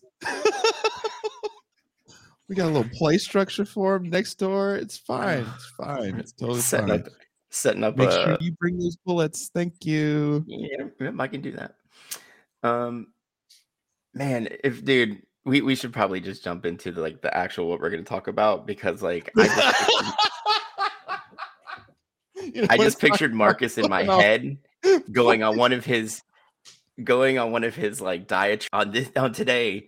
The 4th day of Black History Month, we finally got a Super Bowl with 2 black quarterbacks. There's so much black shit happening in the Super Bowl. So for people that don't know, this show is Pascal's idea. No, it's not. It is too. You're the one that told me there was 2 black people in the Super Bowl. I don't see color, so I didn't even notice that. That's a very Ro Khanna thing to say there, Jason. I saw two able-bodied young men that are great at their craft, that lead their team with dignity and well-spokenness. Well, we have one half black player in the Super Bowl, and the other one is both black, right? They're both pretty light, though. I think this might be the lightest Super Bowl we've had. So we got one Shamar Moore looking Negro. Yeah.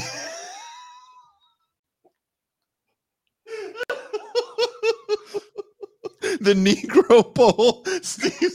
They're so black. They were like, so was it Jalen Hurts is represented by a woman, actually, which is like, whoa. I know. And they're all sorority, fraternity. Jalen Hurts is an Omega, she's a Delta. It's all like black fraternity, sorority Negroes are all applauding for Jalen Hurts.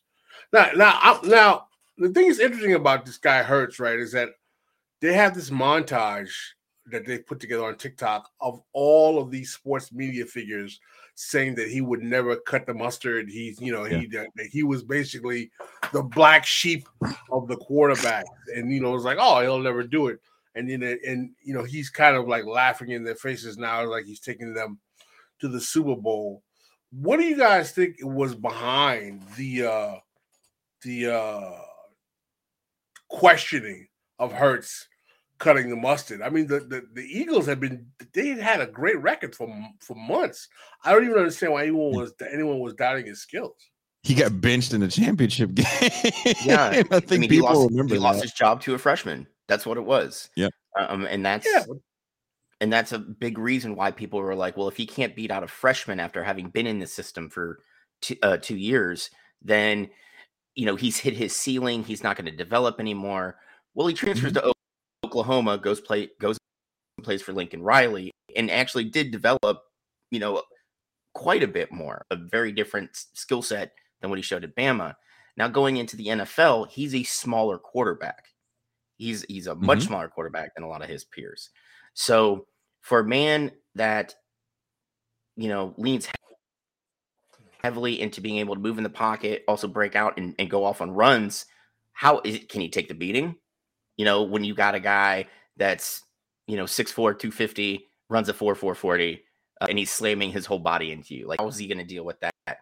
I think what Philly did really build a system around him to highlight his strengths. And he showed he was ridiculously accurate this year. They really lean into the run game.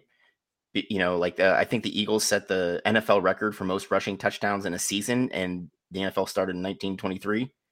And you got to think the NFL didn't really like the passing game until the early 90s. So there was a lot of running to be done, it's a team built to highlight Jalen Hurts, and it's great. Like, I love that scouts missed on him, but when you lose your job as like an upperclassman to a freshman like Jason said, in a national championship game, at this point, every draft Nick is going to be like, dude, don't touch him.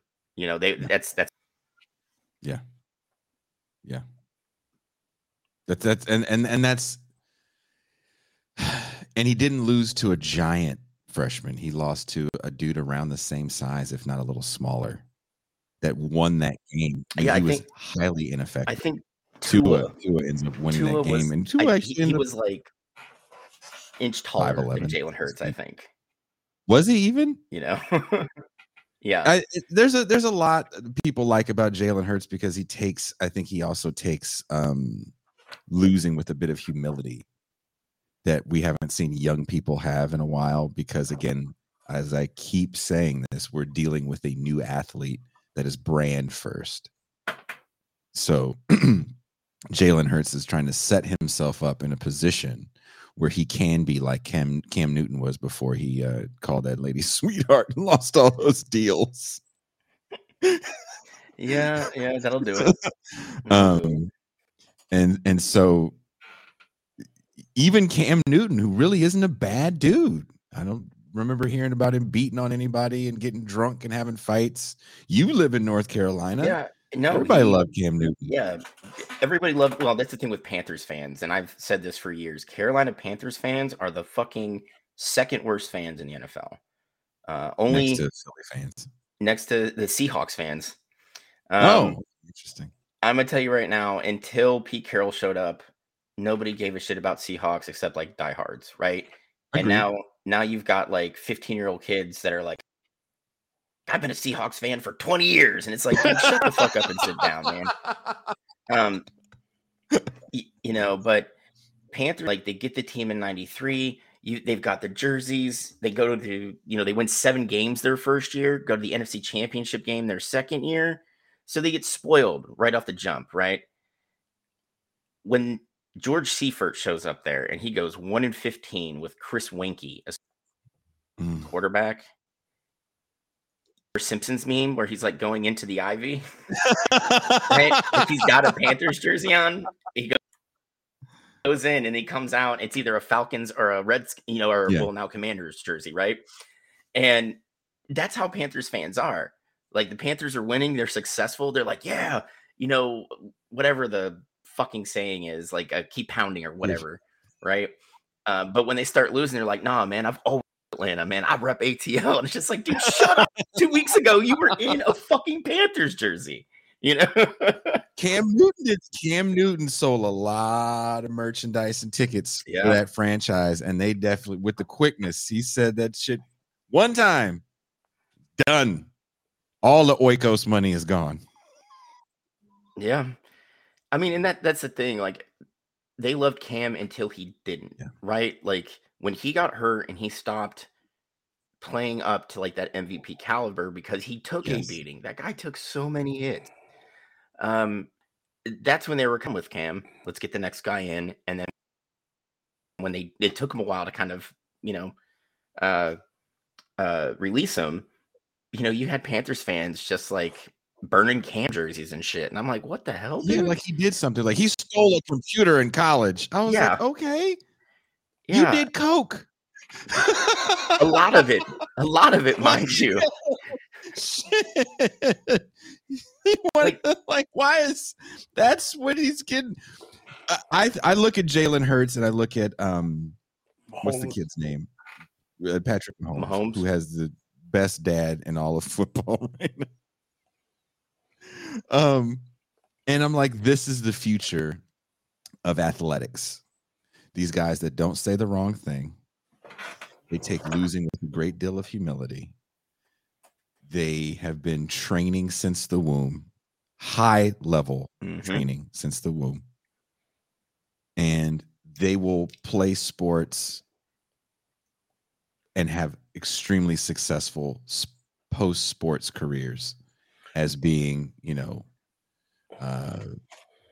Black excellence. But they're also both legacy athletes, aren't they? Hurts. Mahomes is Hurts. Did his dad play pro ball or not necessarily pro ball? But he was was he in different? I forgot what sport. Was he an athlete also? I can't remember off the top of my head, Pascal. But Patrick Mahomes' dad was a Major League Baseball pitcher for 14 years. Yeah. Right. Yeah. And the thing is, like, his dad kind of caught lightning. Like, he was one of the people that was kind of took advantage in the late 80s and early 90s when they had a there was a big lack of left-handed pitching because Pat Mahomes' dad wasn't that great, but he was a lefty. So he stuck around the majors for 14 years or, it was over a decade. But, Jason and I have talked about this before. Like, Mahomes was going to play, he was going to come out, and be put into sports. He was really into baseball, but football really became a big thing for him in high school. But the problem was, he didn't have a lot of tape out there, and he ends up going to Texas Tech. Like, this is a school where you can get your name out there for throwing a lot of yards. You're probably not getting drafted, though. Look at the people that came before him. Former Arizona Cardinals head coach Cliff Kingsbury. There's one. And there was a Graham Harrell. There's another one. Oh, that's something. Graham Harrell also is a coach right now, isn't he? I believe so. Yeah. So like Texas Tech was known like, yeah, this guy under Mike Leach, threw for 11 million yards in 1 year. So we gotta, but they never did anything. But like Mahomes, when you have that kind of athletic pedigree that he has, the name recognition, like the dude was just like, Jason, you're absolutely right. He's very calm, when and very reserved when it came to losing. He's calm and reserved on the sideline. He's calm and reserved for, when he's in the huddle. Like he's, the epitome of what you want in your QB, right? Yeah. Like he can stay in the pocket. He can get out of it. He makes the throws. He makes throws that he shouldn't. He makes, like Patrick Mahomes, like fucking amazing quarterback. And he's only been in the league, what, like 5 or 6 years? 4 or 5 years. Yeah. It's as a Bronco fan, it's frustrating to watch him.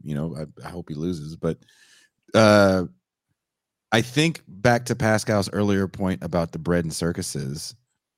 What I find fascinating about sports is you have these guys now that are not going to be soundbite machines. There's not one athlete in any sport that's a soundbite machine.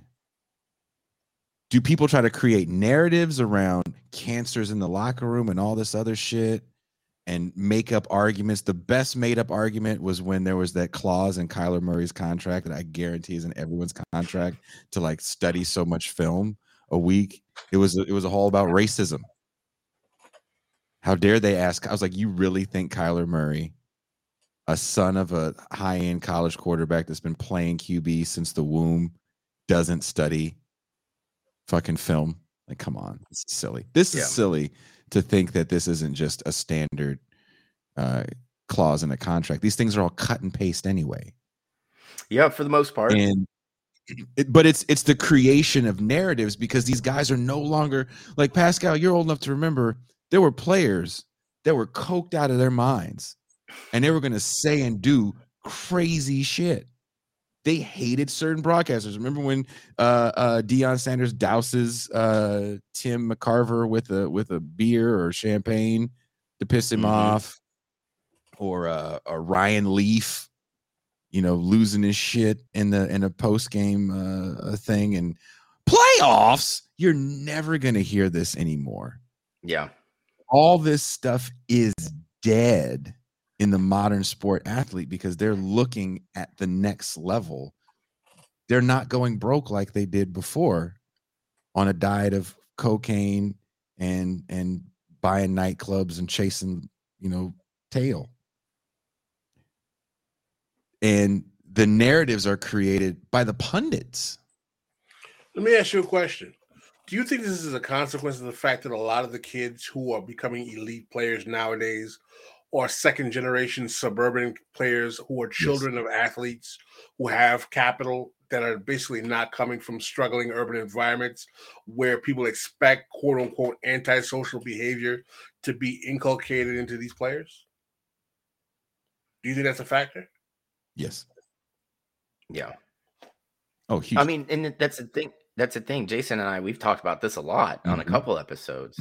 When you've got these young kids that are kind of in the pipeline, and it goes back to that specialization, Pascal, because you got to think when all three of us went to school, like a kid played football in the fall, right? And it would bleed into basketball season, and they maybe played or, ran track or something in the spring, right? So you had athletes that had, 50 million pins on their Letterman's jacket. Like, they lettered in a lot of different sports. You don't see that really anymore. Go into the pipeline very young in one sport. And then because mom and dad have the money, this kid's not even just going to go play the sport. He's going to go to camps in the off season. And not only is this kid going to go to camps, we're going to line him up with a personal coach, right? Outside of the coaching staff on the teams he's playing on. So this way he can get, or, this athlete can get work in whenever they need to, whenever they want to. And with some of these parents, they want to kind of ride their children's coattails. So they're with their coach quite a bit, right? And then you have sports where it's a constant travel thing. And football is just now getting into that with the 7-on-7 leagues for high school kids, right? For the more elite recruits that are going to be playing college ball, but baseball, you're on traveling teams. Hockey, you're on traveling teams. Basketball, you've got the AAU leagues, right? Like, it's just, you're constant. This is what you do. And, Steve brought up, that's the European model, but, you have to look at it, in Europe, if you're an athlete, like, you come up and you're in school, like, with academies for, you're essentially in the pipeline for a pro team very young. We're starting to get to that point now when you look at things like IMG Academy in Florida. And there's another one, and I can't remember exactly what it's called. Can't remember the name of that one. Yeah. But I think we're gonna see kind of that happen. Like, we're gonna turn to the European model. So, it could maybe kids from underdeveloped economic areas. It might give them a chance to get the opportunity to go into these, academies, if you will, get their basic education, and then they're training to go be successful in their respective sport. Right. But like, as it stands now, the way our system is set up, like you said, Pascal, you have to have money. You have to have money. There's a reason, poor underserved areas, they're losing a lot of their sports teams. Where I graduated from high school, we essentially had 8 girls sports and 8 boys sports. And now it's down to 4 boys sports and 2 girls sports because there's just no funding for it. And they turned to a pay to play model. So like, an already bad team that only had 38 players on it when I graduated, at one point was like down to 30 kids on their football team, because you had to pay $120 every year. My school. So I was with some friends from high school when we did the New York show. We were joking about how we never had a full football team. You had to play both things because people didn't give a shit. It was a little different where I went to high school, but I do. We talked about this before several times. The European model, I think, is we're shifting to see that, and I just think today's athlete is a lot different. So this Super Bowl, in my opinion, is kind of a show of what the future is going to look like moving forward. Where we're back to a 2-week wait after the championship games, which means you have a week of press. It's the most boring week of press ever because there's no Marshawn Lynch out there that is going to give you. I miss Marshawn Lynch. I miss him. He's not going to give you the sound. There's no more. What's the white guy from the Patriots that just retired with the Buccaneers? Gronkowski. Yeah, Gronkowski. Gone. Gronkowski, yeah. Gone. All these things are gone. And you know what that means, Pascal? The news is way more exciting than football. You're going to get more interesting, controversial sound bites on the news. Patrick Mahomes isn't going to call Jalen Hurts a pussy. I mean, who might say that? Donald Trump may call someone one. DeSantis may beat around the bush and talk about how he doesn't like black lesbians. But that's way more controversial than anything you're going to hear coming from press week in the NFL. Yeah. I mean, they literally read scripts now. We're happy to be here. We worked really hard to be here. It was a whole team effort. What other playing a kid's game? How lucky am I? I'm truly blessed to be here. I'd like to thank God for and you got Kevin De Leon choking out people. Yeah. That's again, when you talk about, the bread and circuses, it ain't sports the way it used to be. Maybe fans get all hyphy. That's fans. The players aren't giving you the material in any sport. Watch the news. That's man. Watching the news, regular cable news. I don't care if it's MSNBC or Fox. It's insane what cats are saying because they now have a microphone that they didn't have before and people's attention. and they're constantly pandering to a bit of a fan base, if you will, because there's not constituents as much as there's fandoms. Yeah.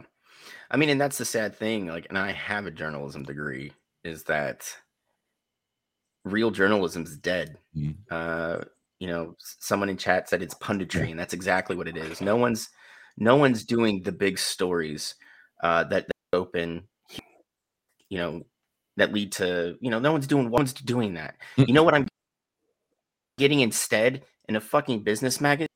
You're right. Workers need to decompress. They should do that on their commutes.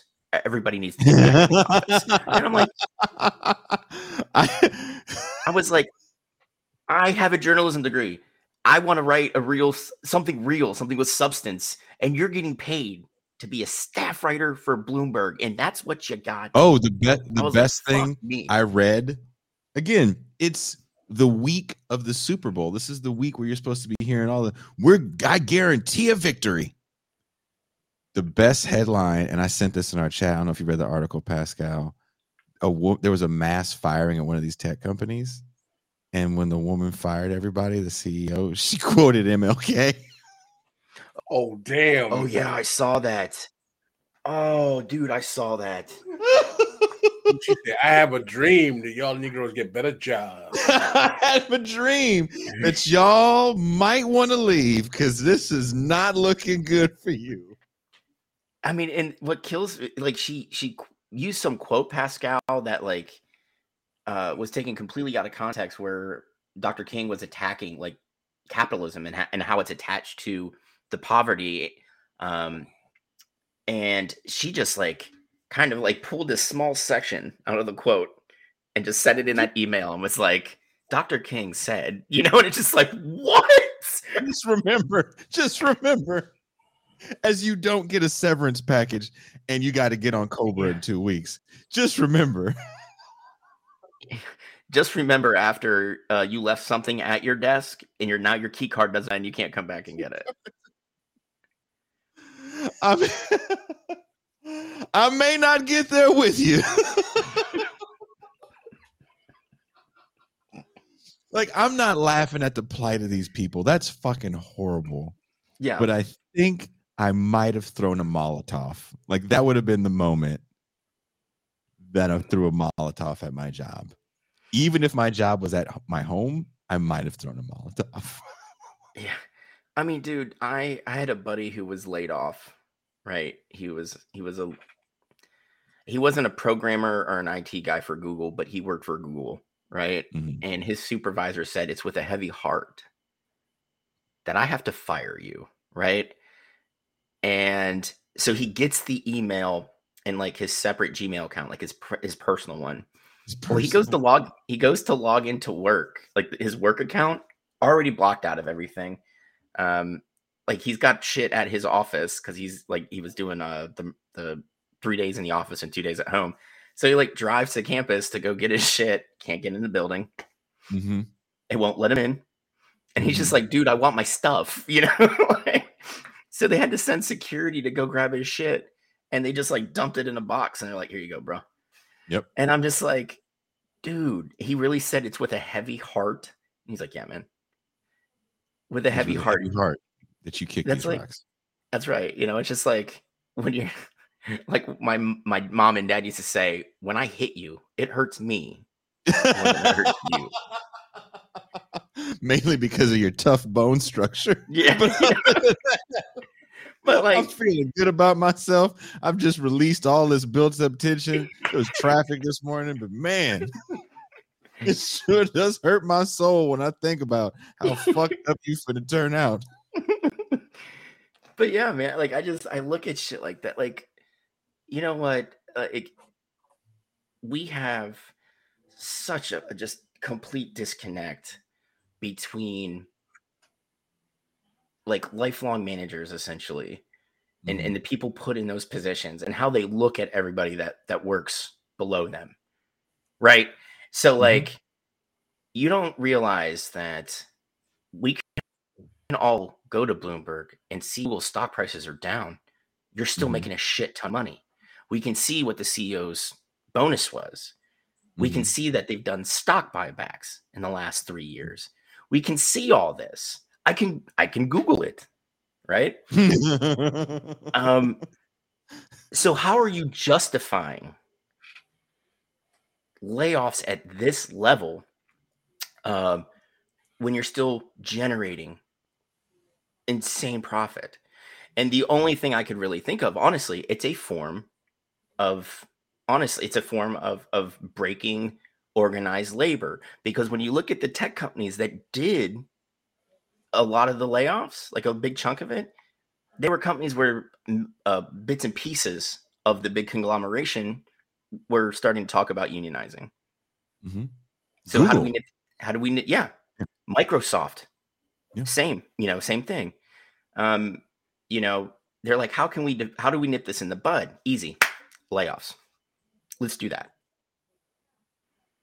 Right? Like fucking X did layoffs and they cleared some stupid, insane number for revenue this year. And I'm talking profit. This is after they pay all their bills and buy equipment and all that shit. Like it was like $52 billion or some nonsense. They did layoffs and then did a huge stock buyback. And I'm like, Janet Yellen already admitted that unemployment is a tool that they want to use to discipline labor. Yeah, I mean, and what did the head of the Biden's federal economic dude? What did he say when we're going to enter a recession? He's like, you know what, we need to get the unemployment number up a little bit because too many Americans have too much money. And I was like, bitch, I'm poor. Where's my money? Back over here got seeds. Back over here hoarding seeds. You don't throw that apple core away. I'm about to replant that shit, man. You lost your damn mind. Bitch, that is compost. You bring it here right now. What's wrong with you? Beating his kids over trying to throw shit. I'm gonna call Biden up and be like, your failed economic policies have me abusing my children. Thanks.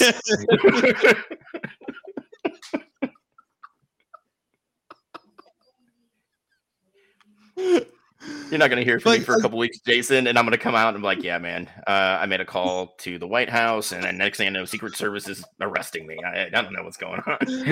You may or may not hear an echo in the phone. That does not mean someone is listening. But seriously, like I find it fascinating that here we are, Super Bowl week. And usually I'm excited, even if my team isn't playing, which they haven't played in almost 10 years now in the Super Bowl. And the neighbors are talking about, having a get together for the game and, all that fun stuff you do. And I don't really think that many people give a shit. I mean, the thing is, when we were going into the conference championships, right? We had the Niners and the Eagles. We have Kansas City and Cincy, right? The NFL is sitting there keeping their fingers crossed. They're like, okay, we want Cincinnati to win. Yes. Much smaller metro area, but who do they have? Joe Burrow, who everybody thinks is cool because he smokes cigars and locker rooms, which I don't know how they get away with considering almost all 50 states have like indoor smoking bans in public areas, and that's what a stadium is, but I digress. He's a rebel. Yeah. But he's got he always shows up to the stadium and like fucking, dripped out, he's a handsome white dude. And on top of that, he was this close to winning last year, right? That would have been a great story to wrap it up with, right? Granted, you've got Patrick Mahomes there, and he's already won a Super Bowl and he's been to a couple others, he is very charismatic. But you know what he also brings to the table? His shithead brother, who just won't get off social media and shut up. Right? Like the NFL actually contacted Patrick Mahomes and are like, listen, tell your brother to shut up or you're going to get fined. Right? Damn. Like, well, he cut TikTok off for 2 months and then going to the conference championship game. He's back on it, and showing his ass again. I can see, how the NFL offices are sitting there like, okay, we want Cincinnati to win and we want San Francisco to win. Why do we want San Francisco to win? Much bigger metro area. We're going to have more eyeballs on the TV. Our third string quarterback hasn't lost a game this season, right? Taking on the juggernaut that the Eagles have been all fucking year, right? And when both games ended, I guarantee you Goodell was just in his office like, fuck. Can we get a politician to call one of them a nigger? Yeah. Where's Donald Trump when you need him? But we were Donald Trump right now would be perfect for the NFL. Oh my God, dude. Because he'd be like, oh, I'm not watching Nigga Bowl 2023. I'm not gonna watch that game. But you already said, Jason, they don't want, Mahomes and Hurts are not going to do anything to embarrass themselves during press week. They're just going to they're going to give the boilerplate answers. They're going to let you take some pictures of them when they're with their girlfriend or their wife. And they're going to do what they're supposed to do and just get ready for the game. Was sports more fun when you had Plunkett smoking on the sideline, just in between,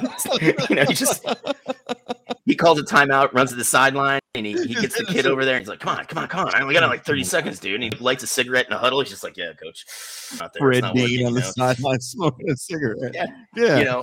Or Michael Jordan said when he came in the league, those dudes were drinking beer at halftime. Yeah. I mean, dude, what Major League Baseball in the 80s, dudes are taking bumps and then fucking pounding beer in the dugout on national television. It's a sea change in behavior. But I'd like to think that was a little more fun. But now our politicians are taking bumps. Chucking beer.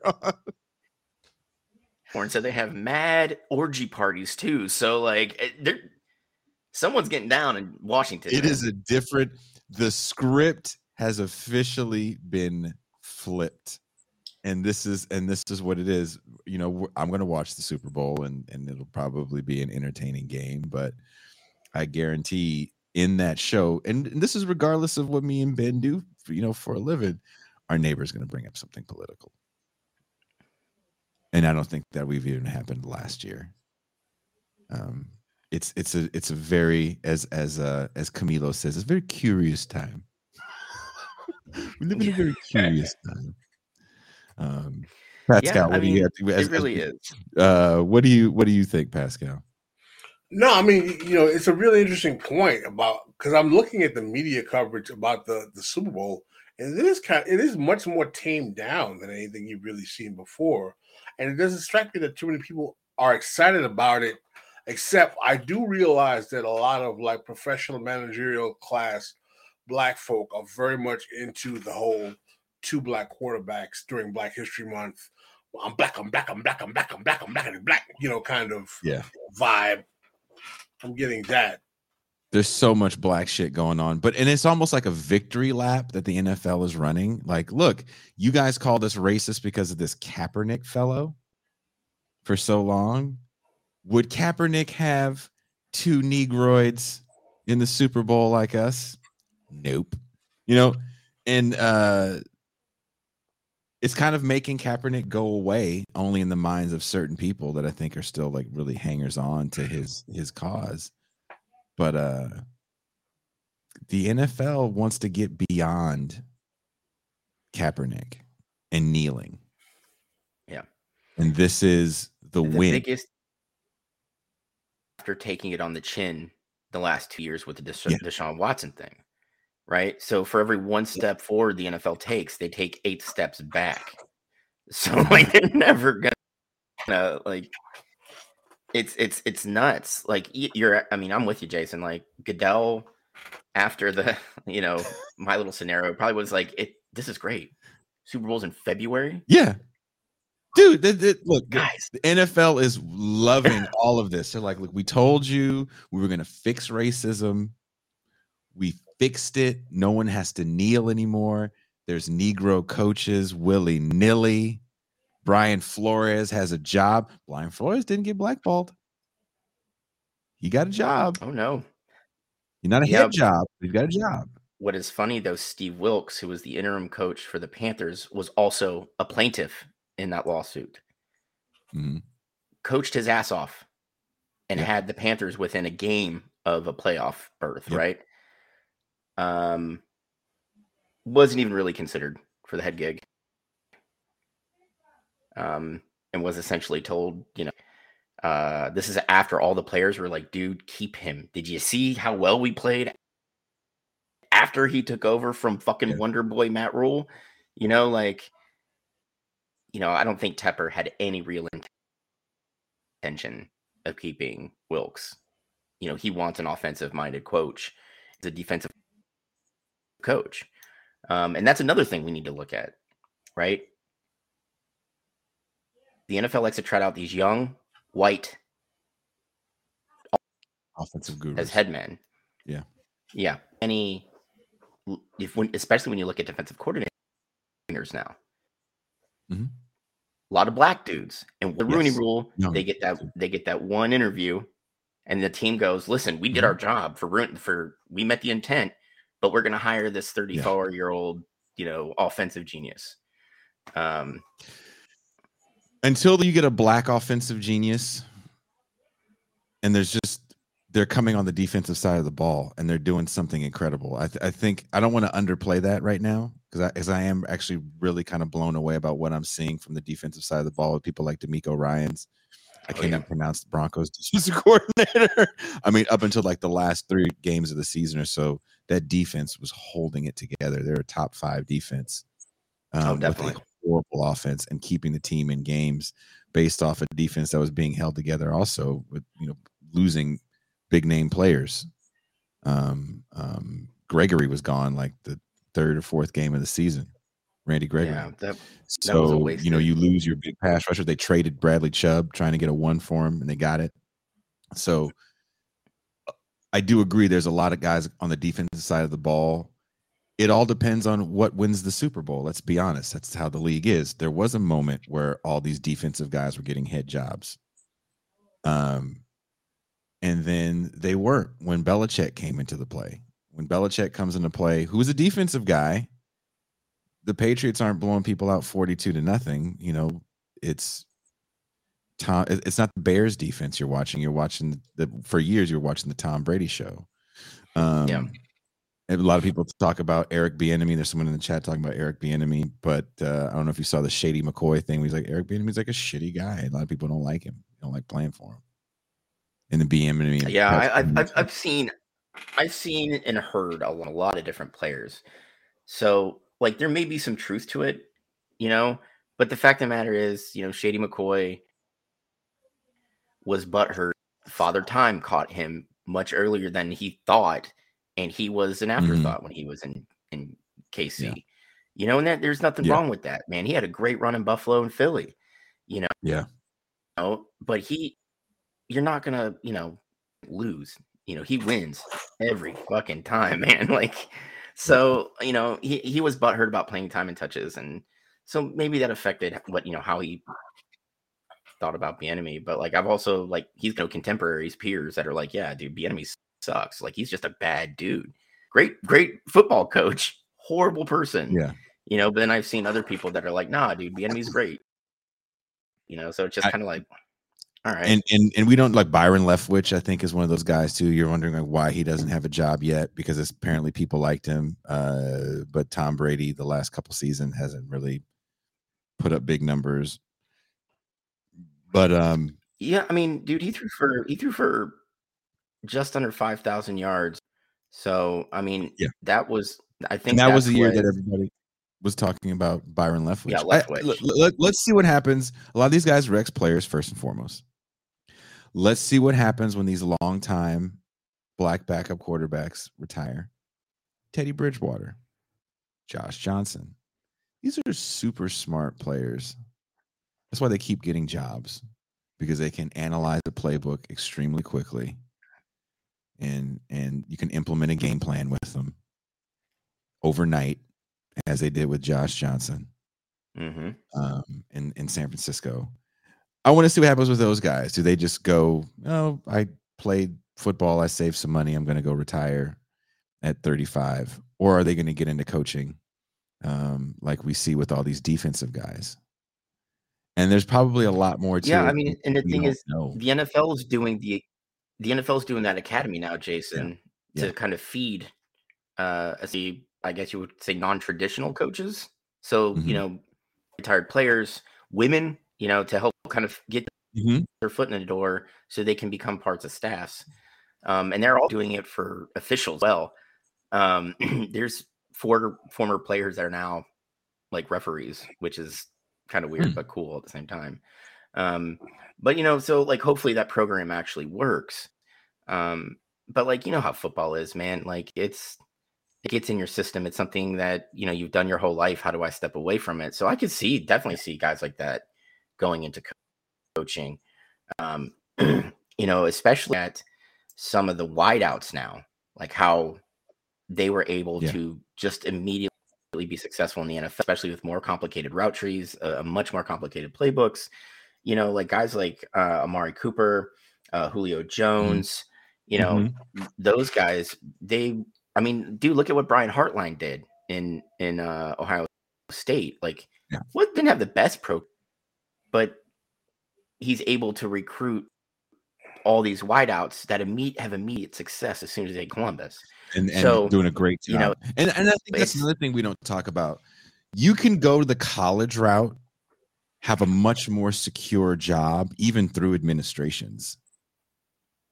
You can stick around through administrations if you recruit. If Hartline's going to get you, what's that kid in New Orleans? Olave. If he's going to get Chris Olave coming to school and get him playing at that level, well, we can cycle through coaches, but we got to keep that guy that's bringing in this level of talent. And we can give him $1 million because we have the budget for it. Yeah, and he's going to be he's officially calling the plays this coming season. Like Ryan Day is handed off the reins to him. And you got job security you don't have in the NFL. NFL is some shitty job security. There's only a handful of cats that get long rope. And some of these, cats may get mad at this. I know 2 Negroes with some long rope. Marvin Lewis, long rope. And old boy in Pittsburgh, I can't think of his name off the top of my head. Mike Tomlin, long rope. For better, like Tomlin has, some Super Bowls under his belt, but it's been a minute. Marvin Lewis had 2 playoff appearances in 1,000,000 trillion years in Cincinnati? In 15 years, I think he had 3. Long rope. Long rope. Oh, he's an offensive genius, this Marvin Lewis. Okay. It's a fickle business. I don't understand it. I would love to understand it and just say it is this thing here, but we know it's not. Why did John Gruden? Someone said something about John Gruden got a long rope to a degree, but not as long as Marvin Lewis. His rope wasn't that long in Tampa. Yeah, and you also got to look Gruden. Like, he's literally a 500 coach who took another coach's players and won a Super Bowl. Like, that's what he did. Yeah. And on top of that, talking to his buddy and Bruce Allen, the guy that worked in Washington when, Washington's under the active investigation, federal government and the NFL. And he just says what he says through email, like, it's not a big deal.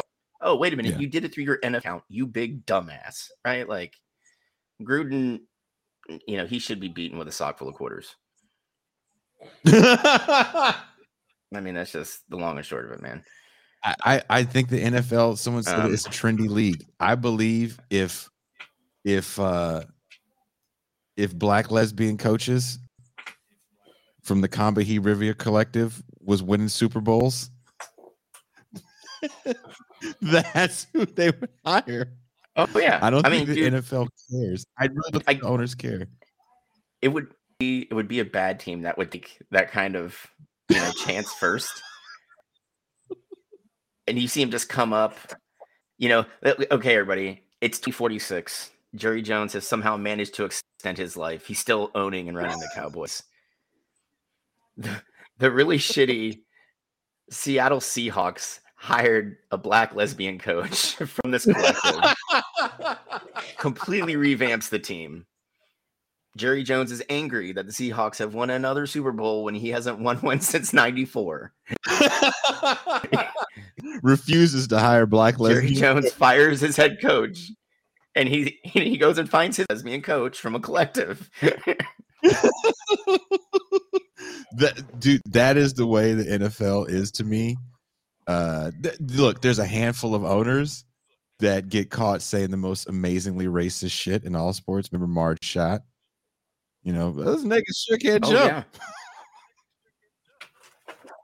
Dude, I talked to Eric Davis because a company needs so we can do a podcast series about Marge Schott. Jesus. So I contacted Eric Davis, a guy who played for her before he went to LA. Mm-hmm. And he's like, dude, just not a good person. She's like, do you know what it's like to be an adult and be called boy? Ooh. Wow. That's how she spoke to, like, in the clubhouse. I believe that. Yeah. I've heard stories of, Paul O'Neill, who was part of, the powerhouse early 90s Cincinnati teams, just getting to pissing between innings. She'd let her dog just walk around Riverfront Stadium and shit all over the place. Right? So, like, these guys would run back on the field and just step in St. Bernard shit, like, and then to top it all off, you get Tom Verducci, who even back in the early 90s was one of the, if not the best baseball writers in the country, who was writing for Sports Illustrated to interview you. And what is the first thing she shows Verducci? Box in my living room. You want to see what's in it? Nazi armbands, pictures of Hitler, an SS uniform. Jesus Christ. Yeah. Yeah, she was awful. And then after it kind of being like the quiet thing we don't acknowledge, after this interview hits, then like, well, Marge, you're gonna have to sell the team. Okay, only after all this happens.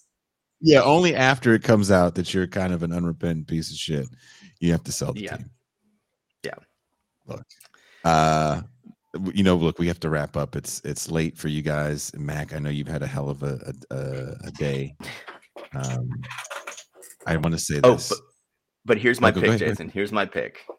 I think it's Philly. I think they control the line of scrimmage. I think they run the ball heavily. They harass Mahomes, who's still coming off an upper sprain. So I can see like a 21-17, 2016 game. But I think it's kind of going to be slugfest. Okay. Pascal, who do you got? I think it's going to go with Philly. You think Philly's going to win? Yeah.